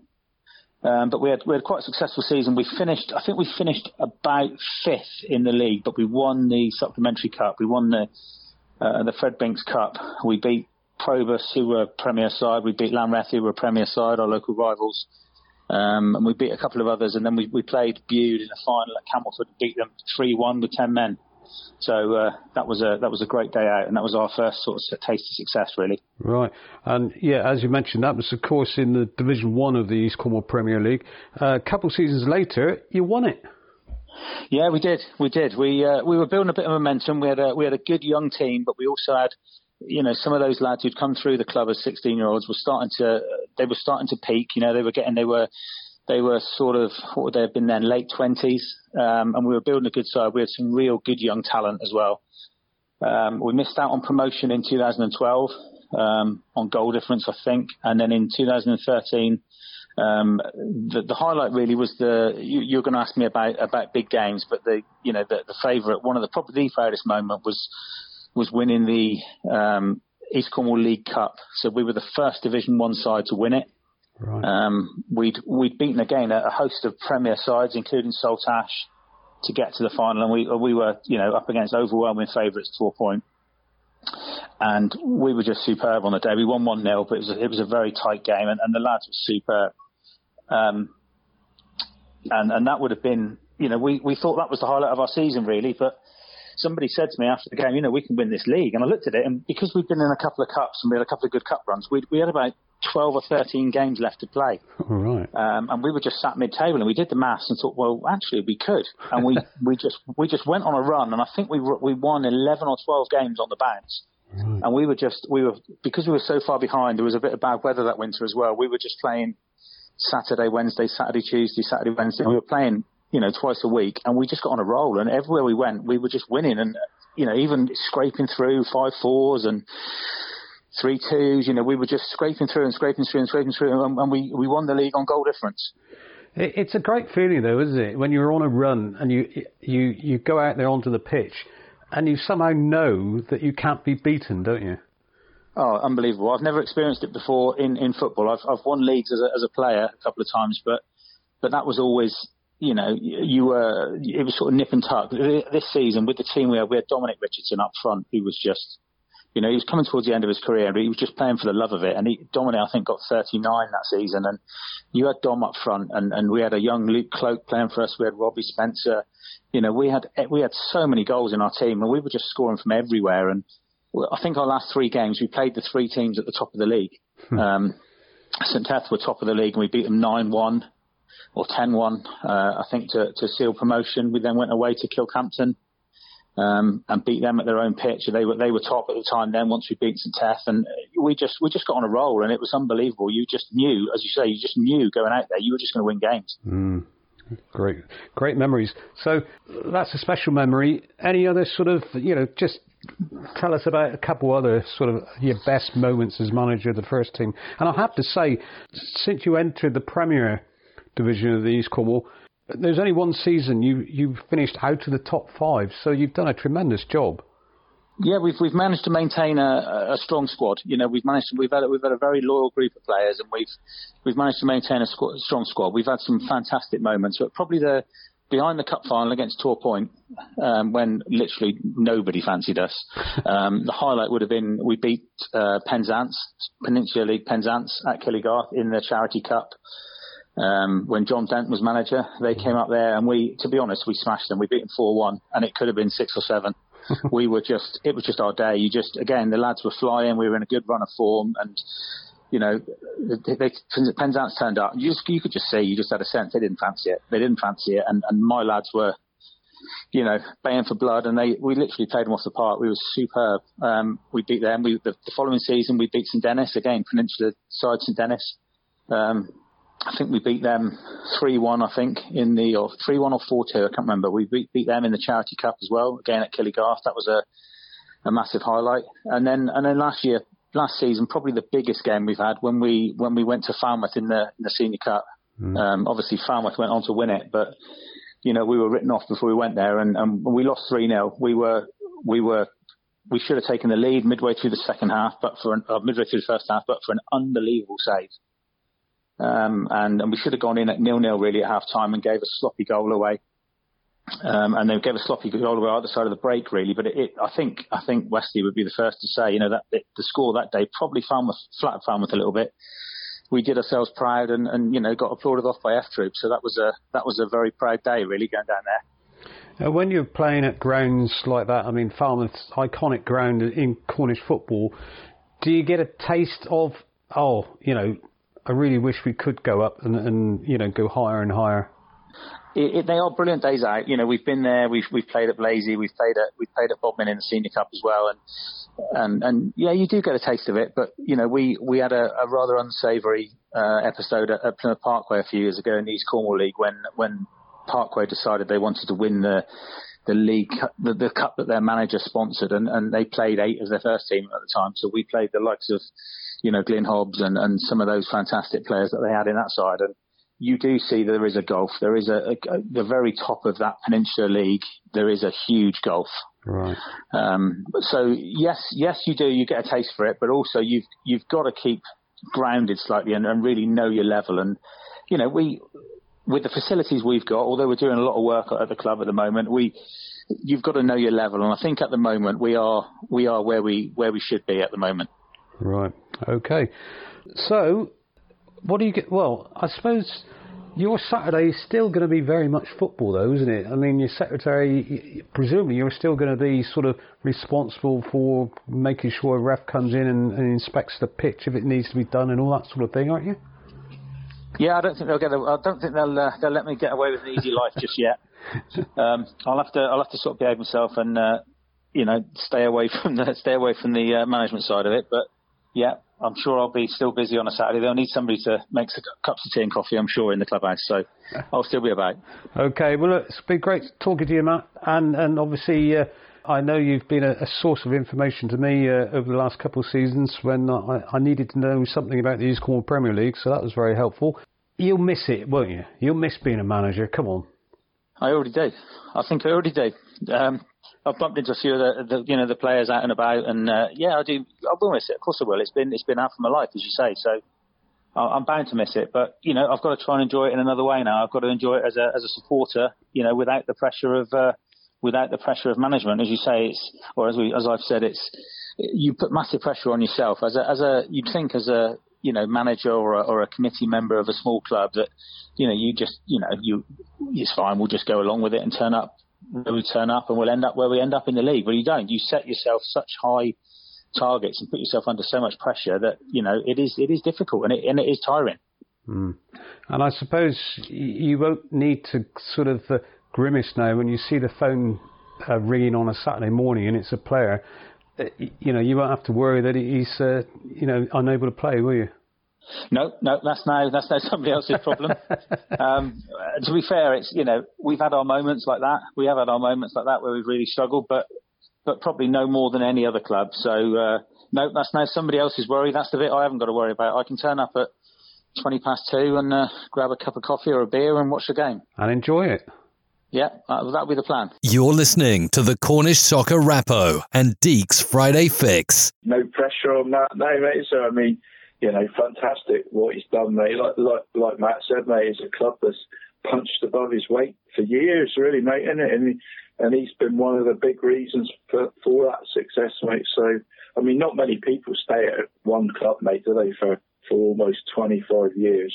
No. I mean, fantastic service, Deeks, isn't it, really? And Killigorth, mate, you know, one of their, well, was it season ago? Was it? Yeah, and it's a lovely setup, mate, you know, improving all the time, mate, as well. So last time I visited, so it'd be a bit weird, mate, for Matt, wouldn't it, taking a back seat? I mean, obviously he's still going to be at the games with his secretary's hat on and treasurer's hat, mate, isn't he? But I suppose, like he said, mate, yeah, at least he can go enjoy the games now, mate, with a pint or a cup of tea, and like you said, mate, no pressure, you know, on him, mate, and he can enjoy the games now, can't he? Yeah, he can stand down as from being manager as a happy man. I think it's, you know, he did well. Yeah. First Division 1 team to win the League Cup and champions of the Division 1, and which actually, you know, the way he was recalling it sounded as if it was a pretty close run thing, wasn't it?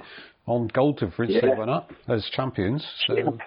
Yeah, all them games to play as well, Dave, wasn't it? All them games to sort of catch up. Yeah, it's not easy, mate. You know, I remember doing it at Falmouth, Dave, because we did well in all the cups one season. We had 11 games, mate, in 23 days to sort of overtake Newquay, mate, and we done it by a point in the end. Yeah, and it's funny, mate, although you're shattered, mate, and the pitches are hard and you've got blisters and all, mate, but it's weird, mate. You do get into that once you keep winning, mate. You know, it's funny how you do get into that, like you said, mate. It's almost like you don't know how to lose, if you know what I mean. You know, right. It's good, it was. Yeah. So, yeah, congrats to Matt for all he's done, mate. Brilliant, right. Mate.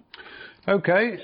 Time for Phil Hiscox from the South West Peninsula League, and the next part of our look back at the league season by season. Shall we move on to season 2011-12, Phil? Yes, another interesting season. Yeah, according to my sort of quick look, it's a season of, lots of contrasts, lots of records being set, and goals galore. Yes. The top teams all sort of scored 100 plus. The bottom teams scored, in some cases, far more than 100 against. It's a very, very high scoring season. And even in the charity day, Charity Bowl, Buckland against Parkway was full of goals. You had a high scoring game in the Vase as well. So Buckland beat Parkway 6-2. Can you remember that one? Yes, that was a funny thing. That was played at Oakhampton Argyle. Yeah, it was. Charity Day, yes. Yeah, it was the Charity Vase, I remember, quite interesting as well that day, where the Camelford beat Liverton on penalties, and Liverton had to be persuaded to come back out for the medal ceremony. They were not very happy. Disappointed they were. Yes, which is understandable. But I've got a funny feeling that might have been the only one that was decided on penalties. Oh right, yeah. Originally, I think the idea was that there ever any sort of suggestion that it would be chaired instead of? Well, in the old Devon League, we had a charity shield, and that used to be shared. And then players and clubs sort of suggested that the people that were played in it should get a medal. And one of the things about having the medals is that they sort of said winners and runners up or finalists or whatever. And it was then decided that really you couldn't have that without having some decision as to making sure you had a winner and a runner-up. Yeah. So penalties were introduced. But I remember certainly the old Devon League Charity Shield, there were, in the early days, a few shared ones. Yeah, right. Okay, so that's the Charity Day. Now, with the leagues, the divisions themselves, we had, Camelford took promotion from Division 1 West, so they appeared in the Premier Division for the first time. And we also had 3 new teams coming into the Division 1s, didn't we? We had Helston and St Dennis and Sidmouth, so that was good for the league. Yeah, and all 3 of those, of course, are still with us. Helston, as we know, doing very, very well. St Dennis and Sidmouth both sort of developed their facilities in different ways since then, but both, now at step 6. Yeah, okay.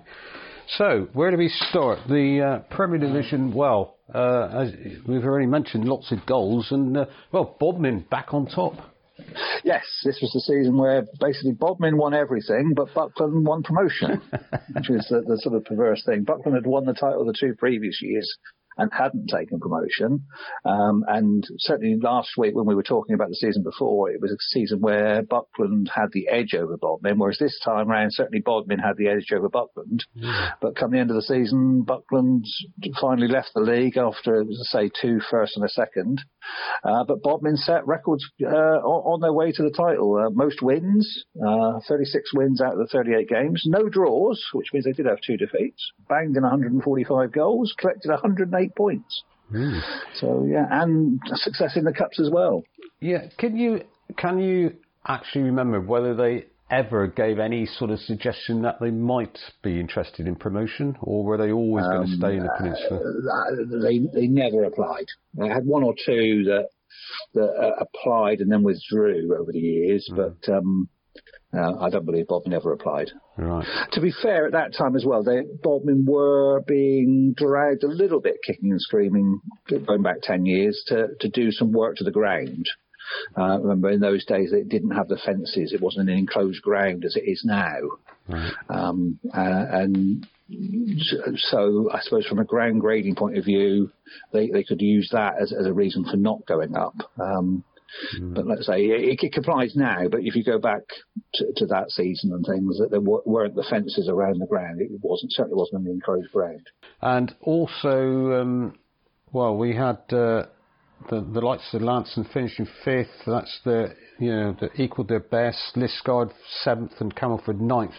That was the highest for Liskeard and Camelford. So our Cornish clubs were doing quite well, I thought. Yes. I mean, look at it, the top half really only had Buckland and Parkway in the top half.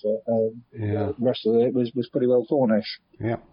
Okay. But in contrast, I mentioned it was a season of contrast. In contrast, at the bottom of the Premier Division, well, the poor old Royal Marines took a little bit of a beating, didn't they? They did. Finished bottom with just 6 points. I think they actually earned 8. They had a little points deduction. They had 2 wins and 2 draws, but had a little asterisk beside their names, and they finished 19 points adrift of Ironbridge. Royal Marines had given notice to leave at the end of the season because they were struggling with being able to field not a legal team in terms of league rules, but a legal team in terms of where they were getting funding from the Royal Navy FA.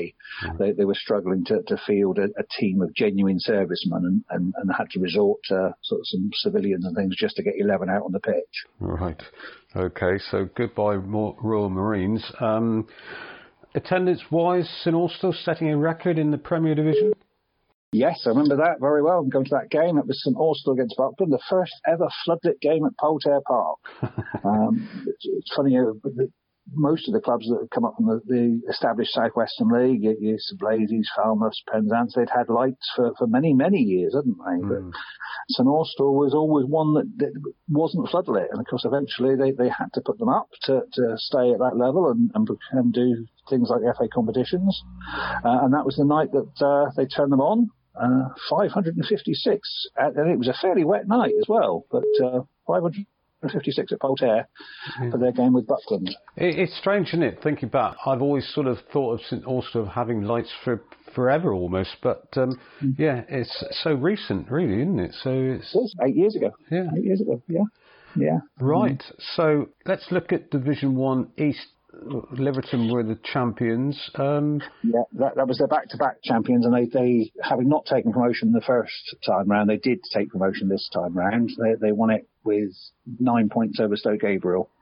Yeah, it looks as if it was. I'm looking for something out of the league table to talk about, and I can't, Phil. It looks a fairly sort of ordinary season for Division 1 East.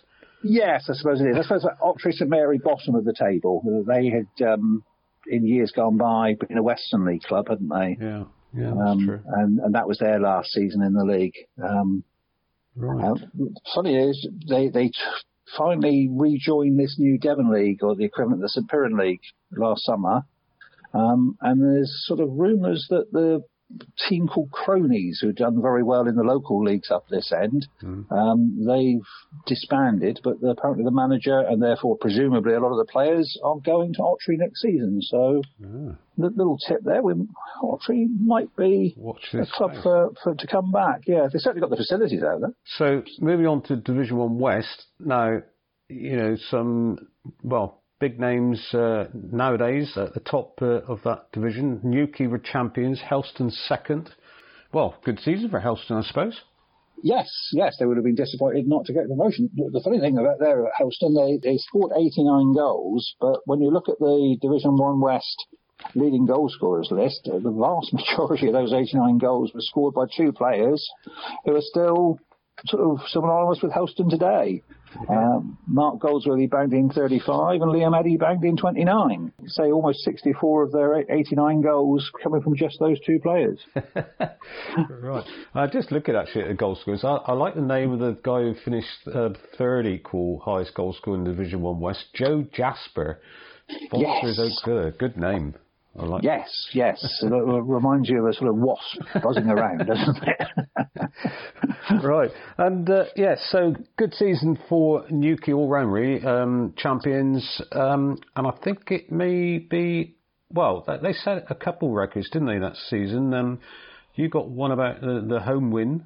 Yes, they set the highest home West Division score when they beat Perranporth at Mount Wise by 12 goals to 1. Perranporth had a very poor season that season. They finished one off the bottom, but Newquay 12, Perranporth 1. And of course, Newquay were also another one of the clubs, we touched on this last week, nobody ever went a season unbeaten, but Newquay were another one of these clubs that had just a solitary defeat all season. Yeah, very close. I wonder when they lost that game, and whether it was late on or not, or whether it was quite early. Funny enough, it was home to Vosper. Oh, right. I've got a funny thing, I don't think it was that late in the season. Right. We'll come across it when Sticker win the league in a few years' time. You could argue that they possibly should have had the record in that they had secured the title before they had their defeat. Yeah. But I don't think that's true for Newquay. I think they had lost to Vosper before they'd secured the title. Right. And continuing to struggle at the bottom, Mousehole. Yes.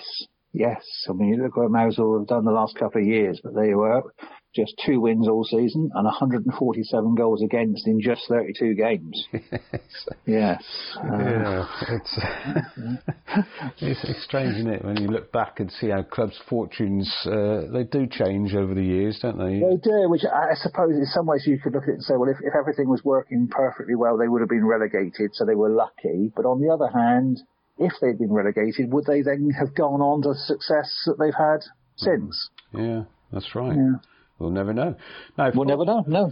Full complement in the Premier Division, 20 teams. What were you looking for in the ideal world in the two East and West? Was it 18 or? 18 was always the thing.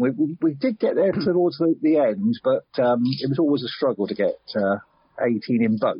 Right. Now, having an odd number, as a secretary, does that make it easier for you in the sense that, if you had a full complement of games on a Saturday, someone's going to miss out. But is it easier for you, having an odd one? You can sort of perhaps put one side in, to... I mean, certainly you get occasions. Before each season starts, I send a fixture form out to the clubs, and you might find a club, sometimes it's because of a festival, Dartmouth Regatta, Helston Floral Day, Goosey Fair at Tavistock. There's lots of those where they might ask for a week off, but you also get other ones where they've got a stag do or a wedding and they don't want to play. And if you know in advance, well, actually that one club doesn't want to play that day, then that works. But of course, the other side of the coin is the law of sod. You get to the second half of the season, and maybe one or two teams are behind on their fixtures, and you find that they're the ones that are the odd team out. Right. Particularly when the sun shines. Yeah, that's true. Right, okay. And I just looking also through the attendances, and the good old favourite one was actually the highest of the season, Newquay versus Godolphin in Division 1 West, 607. So because that would have been the last one for a year or two, because Newquay took promotion. Yeah. Whereas Godolphin would join them a year or two later, but certainly not at the same time. But certainly, West Division, Helston Porthleven at 488 was the third highest attendance. So the West Division often got just as good attendances as the higher division in those days. Yeah. Okay. Now, League Cup final. Was it boring or not? I can't actually remember it, but, it's unusual scoreline. Yes, I remember it was played at Tavistock. Bodmin against Buckland, the two big fish. Bodmin, I think, obviously came into it as champions, but Buckland, everybody knew by then that they'd taken promotion. The actual game doesn't remember any excitement of it. It was a nice sunny day at Tavistock, but the penalty shootout was certainly interesting. And I certainly remember Buckland having a penalty where if it was scored or saved, they would have won. They had a match point, as it were, in the shootout, but didn't take it. And then Bodmin got themselves a match point because it would have gone to sudden death. It was 6-5 on penalties, and I believe there was at least a couple missed, or one each missed in the first 5. Right. So it was a tense penalty shootout. Yeah. Presumably that's your only goalless final, is it? I believe so. I think the other one. Must be. Yeah, must Can't be. Be many around, can there? So, 0-0 and after 120 minutes, and Bodmin 6-5 on penalties. So it was a good season for Bodmin. They won the Senior Cup as well. So they pretty well won everything that was available to them domestically. Yeah, and of course, top goal scorer this season for them was top scorer of the league as well, wasn't it? Adam Carter. Yes, Adam Carter is obviously banged in goal wherever he's been, hasn't he? But he was certainly banging them in that season. And a couple of sort of names underneath, Mark Versace and Sam Davies, who are old heads now, but they were amongst the goals as well that season. Yeah, and I was surprised really to see Cheesy's sort of second highest goal scorer, midfielder, on 34. And you mentioned Helston having 2 top goal scorers. Well, Falmouth were pretty much up there as well. They had Cheesy on 34, Matt Drummond on 30. So yes, so there was 60 odd goals between them, so doing well down there at Bickland. Now, we mentioned obviously Goldie and Eds were top of the Division 1 West. What about Division 1 East? Dan Rankin of Galpton, 32, got the Golden Boot. East never seemed to have the sort of really high goal scorers compared to the other divisions. If you were around the 30 mark, you had a good chance of getting the Golden Boot, although Rankin was just 3 ahead of Dan Broadway of Stoke Gabriel, so there were other players there. And a bit of a Cornish connection in 4th place. Yeah. Kevin Wills, of course, had played for Truro. One of Rappo's mates. Yeah, he was playing for Stoke Gabriel at that season and was joint 3rd scorer with 26. Interesting. And is that Des's brother down there playing for Exmouth Town? No, Dave O'Connor. No, I don't think he's Des's brother. Right. Okay. So one folks I just can't help but mention further down the list there, Roger Bonaparte. Oh yes, he banged in 15 then, and he was certainly been in his 40s then, because he holds the record as the oldest player. Several years later, he banged 1 for Oakhampton, I believe, at the age of 51. But he was certainly been in his 40s, and he was in the leading goal scorers list then. Amazing. Yeah. Right. Any sort of funny sort of moments for you that you can recall? Yeah, the best one for me is it's sort of not really playing, but a phone call after an unusual scenario. In those days, the League Cup, which was the Throgmorton Cup, had prize money for the teams in the lower divisions to sort of encourage them of £300 for the best East and the best West club in terms of how they got on in the Cup. And the way the draw was done, the first round got you down to 32 teams, and there would have been some All East and some All West ties in that. And 8 teams from the 17 in the West Division had won through to the second round. And rather oddly, because normally when you do any sort of cup draw, you'd have 1 all-league tie, but there weren't. All 8 were either playing Premier Division or East Division opponents. And all 8 lost in the same round. Right. Which equated to, we've got this prize pot of £300, which is, not a great deal of money, if the truth be known. And you've got 8 ways to share it. So it comes in at £37.50 each. Can't even have a night out on that. Yeah. So, but then having sort of declared that night that it would have to be £37.50 for each of the 8, Dave Basquill, who is a life member, we made him a life member of the league when Plymstock left last season, and a very dry sense of humour as Dave. He phoned that night to demand that Plymstock United be given the full £300. And I sort of listened to him and then asked him what his justification for why they should get all the money, not an 8 share.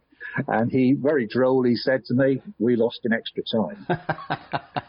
So they stayed in the competition the longest. Yeah. Well, you've got sympathy for him, but they didn't get the money. Oh dear, it's a hard man. Yeah. Right. And finally, the FA competitions. Did we do anything in those or not?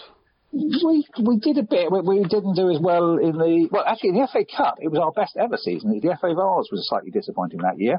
FA Cup, Bodmin Town reached the 3rd qualifying round, which is the highest, furthest that any sort of Peninsula League clubs got to. They had a bit of a run. They beat Falmouth 6-3 in the extra preliminary round. Then they won 2-1 away at Barnstable in the preliminary round.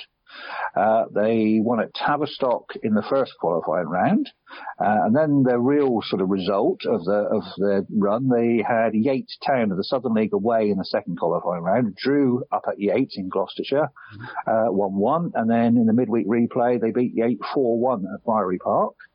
That set them up, say, with a 3rd round game at home to Godalming Town, which they drew 1-1 before losing a long distance midweek replay 5-1.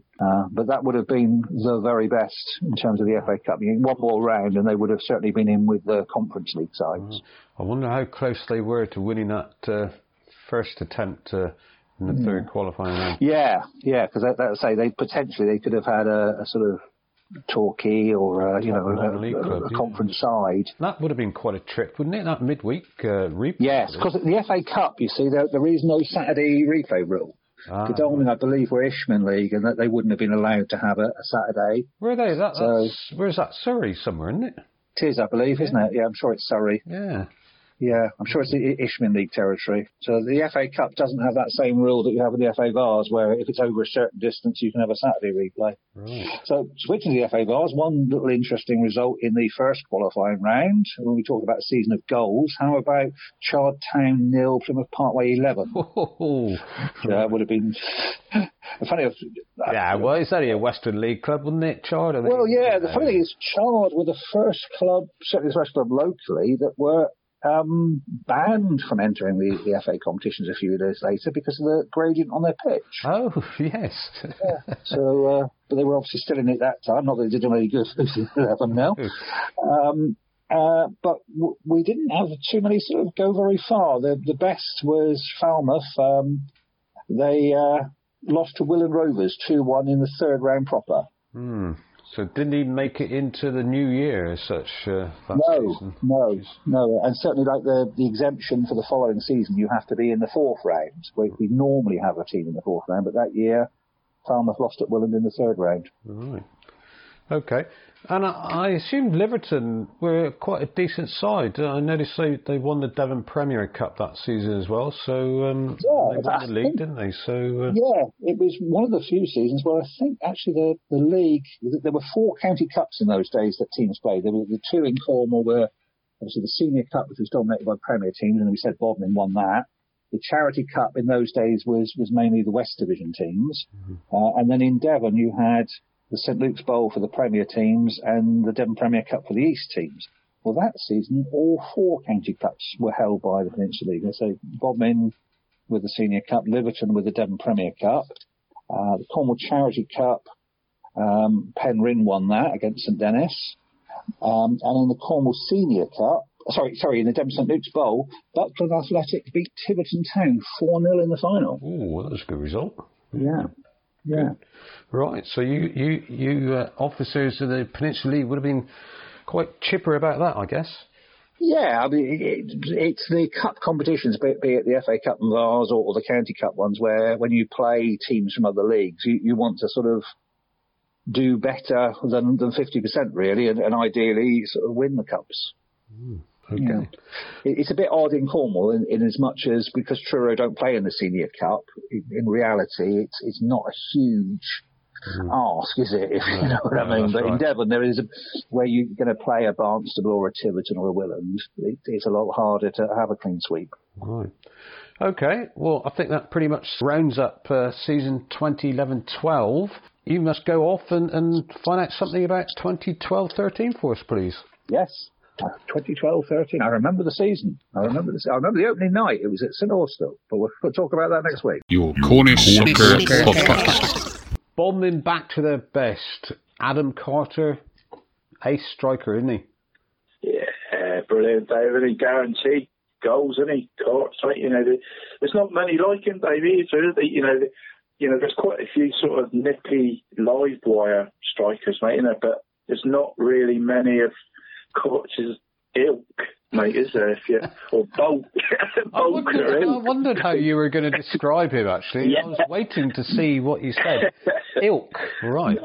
Yeah, there is a mountain goat or something. He could be, mate. He's a man, mate, isn't he? That's for sure, mate. I mean, flipping that. But he's got, you know, obviously, you know, he tried it at Tiverton that season, Dave, didn't he? And it didn't quite work out for him, did it, at that level? Oh, he did all right for Parkway last season, though, didn't he? So, yeah. That's a stat in between, isn't it? Because Tiverton, they would have been, Southern League? Southern? Yeah, I think they were, mate, yeah.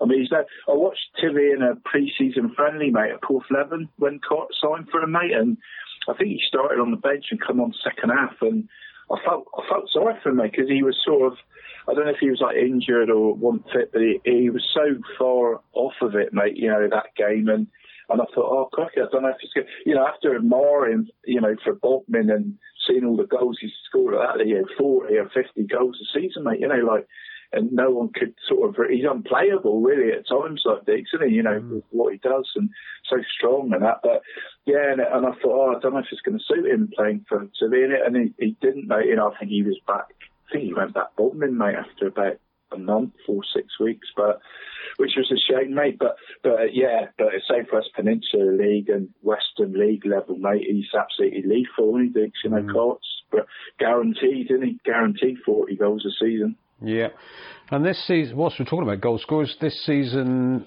2011-12 seems to be the start of the Eddie Goldsworthy sort of reign, doesn't it?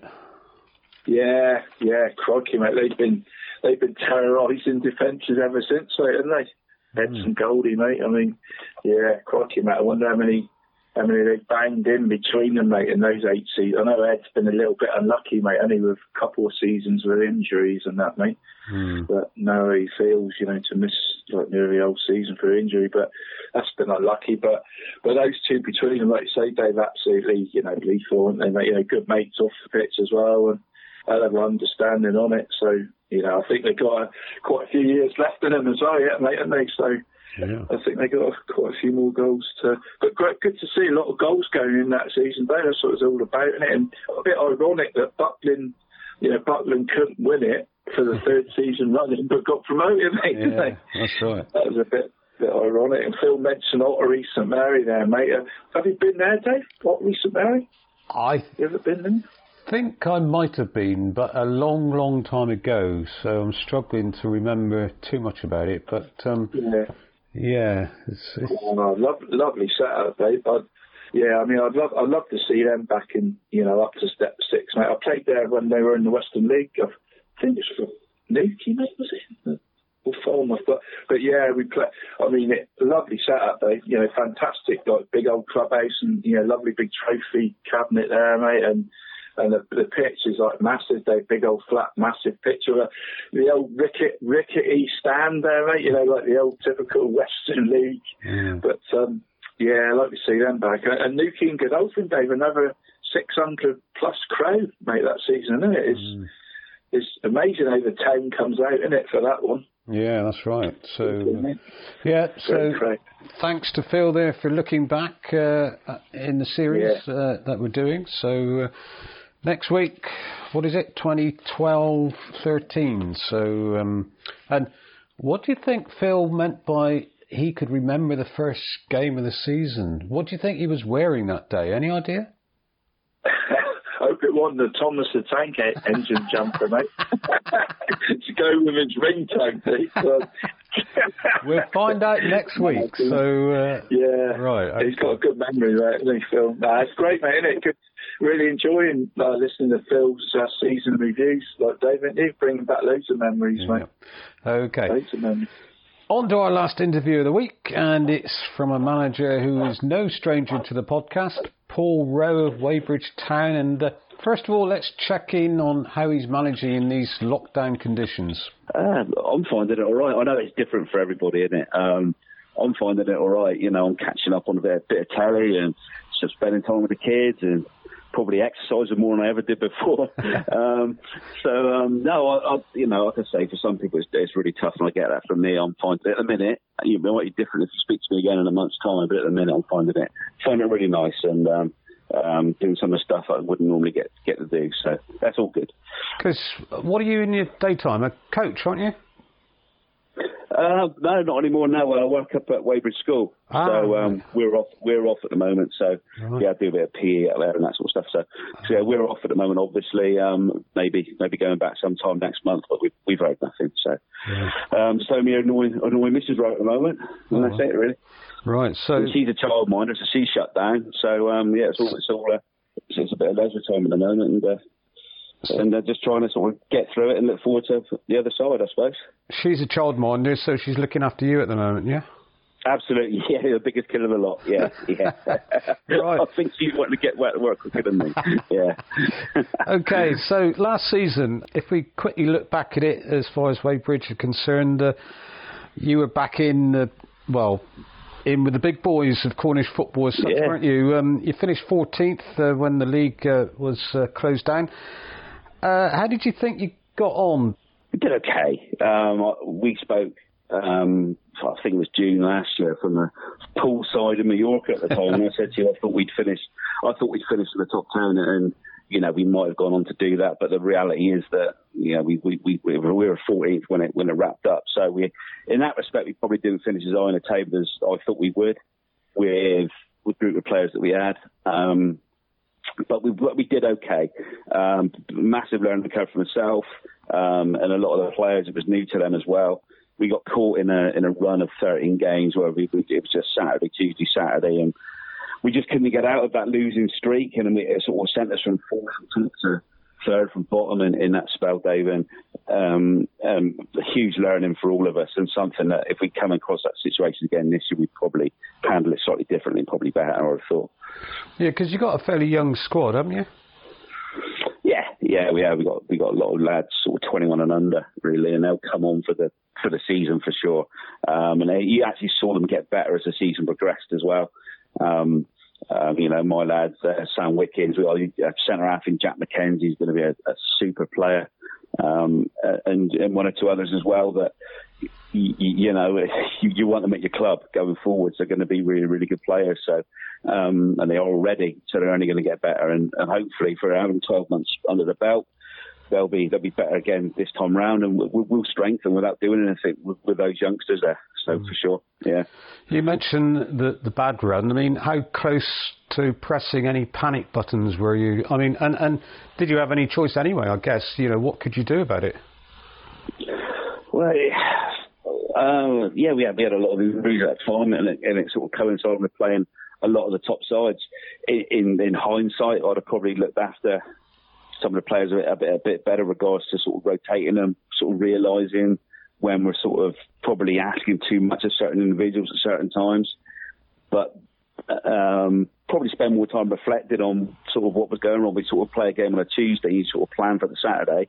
Then, you lose that, you start planning for the Tuesday. You don't spend enough time actually analysing, reflecting, and you sort of, your reflections from one game sort of bleed into your planning for the next. And I think take a step back and sort of get more of a holistic sort of view of what's going on, and sort of work on us rather than in us at the time. And I think and I think we'll be better prepared next time. I certainly will as a coach.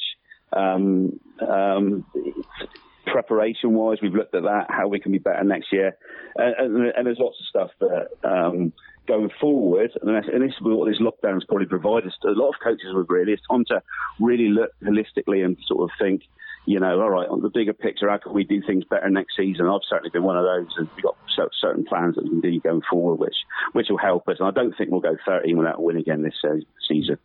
Famous last words, but yeah. Yeah. So, what were the best moments for you? What stand out was just one of the best games I've been involved in, really, was when we went down to Falmouth, and on a day when none of us thought we'd be playing in the morning. It was absolutely cats and dogs. That was a typical weekend weather-wise. I think we were the only game on the county. Drew the crowd to the place as well. And to win 4-3 on that day, it was one of those games, like you say, if you lost 4-3, you still went thinking, wow, what a game we involved in. But we came out on the right end of it. And that's the one that springs to mind. And obviously getting to the semi-final of the Senior Cup really was quite an achievement for the club as well. Yeah, playing at Falmouth anyway is quite something, isn't it? That stand and the bank, it's special. But with the effort now back there, it's even better, isn't it? Absolutely, yeah. And like I say, on that day, I think there's a few sort of players from other teams that had their games postponed that day. I think we were the only game on the counter, if I remember rightly, and to get in there and show people what we can do when we get it all together and get it right was nice for us, really, And I don't know what they're going to do with the F Troop next season. Have them dotted around 2 meters apart from each other, but they wouldn't quite be the same table. It'll fill the terraces, won't it? If they're 2 meters apart, it will. Yeah, it'd be like the olden days. Yeah. So, how are you keeping in touch with your squad at the moment, then, Paul? Are you at one of these Zoom groups or what? Yeah, but to be fair, and again, it's all like the culture we've tried to create over since the time I've been here. That the guys will try to drive a lot of the stuff now. It doesn't sort of come from me. We've sort of got it in. The lads are doing the Zoom stuff, but they're training 3 times a week via that. So you watch the lad. You make well, my lad's here, isn't he? So I know they're all doing it. So I just pop my head around the corner now and again, just let them know that they're doing it. And that is the extent of what I'm doing. They're driving it. It's their program, and that's really good. It just means that when we do get back, I haven't got to spend 2 sessions a week on fitness. It could be 1, and then the other session we can do some stuff on shape work and set pieces, which we couldn't do last year, because we had to work so much on the fitness, So that'll be a massive, massive bonus going forwards. And I'm absolutely thrilled with the lads that they've really taken this on and they're working their socks off. Now that's the big question, though, isn't it? You said it there. When we do get back, I mean, when can you see that happening? I don't know. All you can do as a coach, Dave, is prepare for it to be exactly the same as it is any other season. They say sport sort of mirrors life, really, and we've seen that firsthand. What can happen if you don't prepare for things properly? So we'll be back. We'll be ready for a normal pre-season, and if that gets pushed back a month, 2, 6 months, then all we've got to do is maintain the levels that we're on now for fitness, and we got that base then. So, but mentally, the lads are ready to go. From July for pre-season, August for the season to start, and we just have to cope with any sort of setbacks, if when those happen, really. And I did see that the club has tentatively arranged a friendly already, hasn't it? Yeah, Andy's busy. Yeah. I think again, it just comes down to preparation. There's no point sort of things sort of taking an upturn and then all of a sudden you're scrambling around for friendlies and everybody's looking for the same weekend. So, it's easier to have one and call it off than to be scrambling around looking for friendlies, at a week, 10 days notice if things were to sort of, come back quicker than they might, we think they might. So it makes sense. It makes sense to do that. And it's just a case of, your fate if whether the friendlies are going to be on in some time in advance. So we got 3 lined up. So I just don't see any harm in doing that. Yeah. And it focuses minds as well. That's true. It helps the lads. If the lads have got a shorter term goal, we've got a friendly going in, maybe a couple of months' time, then it just focuses minds and then gets them, make sure that they're training right and keeping up to the sort of standards they've set themselves so far since the lockdown. Right. Okay. Now, out of the top four of the Peninsula League, Helston, St Austell, Sodash, Mosul, you're a neutral man. Who do you think would have ended up winning it? Well, Sodash stuck 17 goals past us in 2 games, Dave. So not them, then. I'd be lying if I didn't say that they were the best side we played. But it's difficult. They had a lot of games to catch up on as well, didn't they? They had a lot of football to come. If you're asking me, I'd say Sodash were, to me, the best side we played. So I'd have to stick with them, really. I think it would come down to a 2-horse race. I know you've mentioned 2 other sides of that, but I think the two would have sort of pulled clear, really. And Helston had the momentum. They were on a hell of a run, and it was just one of those we kind of been robbed of, Dave, isn't it? Because even as a neutral, those are games that, if we didn't have a game on a Tuesday night, I'd be watching one of those two and just seeing if anyone slipped up, and we certainly would have been there for the head-to-heads, wouldn't we? So it's a shame. But, obviously football can't carry on, and I obviously fully understand that. But we have missed out on a proper run in there, I think. Yeah. Now, who do you support professionally? Liverpool fan. So what's going to happen with the Premiership, do you think? Well, I think Liverpool get it regardless. I mean, I don't know what I think.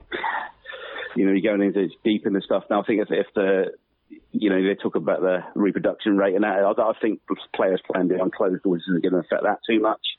Everyone's going to have to get back to some sort of normality sooner or later, albeit a different normality to what we are now. And I think footballs will be behind closed doors football. At the moment, if you're asking me personally, I think it's probably a bit too soon. Well, the deaths are still in the hundreds by the day, but we're going to have to sort of get back to football somehow. And I think what will happen is that, if Liverpool either go and win it behind closed doors, or if that can't happen in the near future, then they'll get awarded it.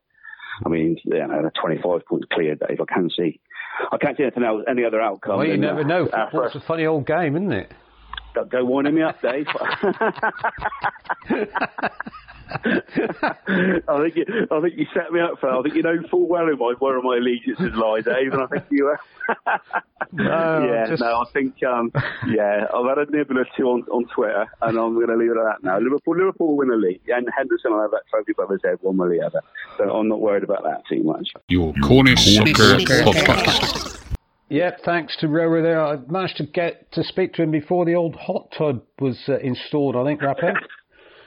Yeah, I saw one of Rower's tweets today, mate. He said, what did he say, mate? He said, just come out the hot tub with a can of beer in his hand, mate. He said he's just a game of table tennis away from being on holiday, mate. Good on Rower, mate. But, I mean, to be honest, mate, looking back on Rower's season, like he did, I don't think 14th was a bad finish, mate. Back at the top level, mate, and they had some great wins as well, mate, didn't they? Including that, 4-3 at Bickland, mate, against Town, and I'm sure Rower, mate, although he's a great coach, knows his football, mate. I'm sure he's still learning, mate, isn't he, on the job as he goes, and he's only going to get better and better going forward, I think, mate, as a manager, I think, isn't he? And Rower, another Sodash admirer, mate, wasn't he? I know, yes, that's right. Yeah. But certainly for him, a time to reflect on last season and time to plan for the next. It sounds as if, he actually sounds as if he's looking forward to next season, doesn't he, whenever it might be? Yeah, that's it, mate, yeah, he's pretty enthusiastic, mate, isn't he? And he's got a good team together there, mate, with Robin Waters as assistant, coach or whatever, mate. So I think they got quite a young side, mate, Waverers, haven't they? So I think, I think they might do, even better next season, Dave. Rower, mate, sounds like he's enjoying management, mate, doesn't it? I bet Rower's in his hot tub now, mate, sitting back, planning his tactics and formation. I bet a lot of teams will be picked in that hot tub, mate, wouldn't they? Yeah, it could be busy, couldn't it? Yeah, that's his place to go to think, isn't it? So exactly, mate. Exactly. I was just thinking about, his mention or my mention of Liverpool to him, but he's a big Liverpool Liverpool fan, mate. I've got to be honest, Dave. I mean, I know you're a Spurs man. I mean, I'm a United fan, mate, and even I think Liverpool should win it, mate. I mean, 25 points clear in March, mate. You know, just give it to them, mate. I mean, fantastic manager, Klopp, mate, and obviously Liverpool quality. You know, even I enjoy watching them, mate, and you know, I hate Liverpool, so they're a quality team of unworthy winners, to be fair, and they think so. I think 30 years is long enough to wait. They deserve it, mate, don't they? Just give them the league, mate, like they've done in other countries, mate, and they just give Liverpool the league, mate. Yeah, and but stay safe. If you give it to one, you know, why not all the way down through? Yeah, that's the thing, isn't it, mate? I mean, you know, like Leeds and West Brom, isn't it? In the Championship, do they go up? You know, do you relegate anyone? It's just a can of worms, isn't it, mate? Can of worms. It is. That's right. Yeah. Can of worms, it is. Right. Okay, well, time to thank the listeners, Rappo. Yeah. Thanks to everyone for listening in, and it's good to speak to you, mate. It's nice to speak to my old mate every Thursday, mate, after living with two women a week. It's nice to have a chat about football, mate. How can anyone get in touch with us? What's your Twitter account name? Yeah, it's at MarkRapsey1. Lovely. And at Soccer Podcast, leave a message. That's how Ruin Minor got on. They sent me a message via Twitter. So, you know, we want to hear from any club out there, really. Doesn't have to be the top ones. You know, we want to hear what's going on, what's your stories, and just email me. My address is davedeacon@cornishsoccer.info if you don't go on Twitter and such like. So, Rappo, we're out of time. Yeah. Take care, Dave, and take care, everyone. Stay safe, and speak to you next week. God. It's good night from me. You in a rush to go, or you'll take it? No, sorry, mate. I thought you were trying to get rid of me again. I've probably spoken enough, mate, for one day. Yeah, bye. Get him off. Goodbye, and stay safe. Cheers, Nick. Yeah. Thanks for listening. We hope you enjoyed the show.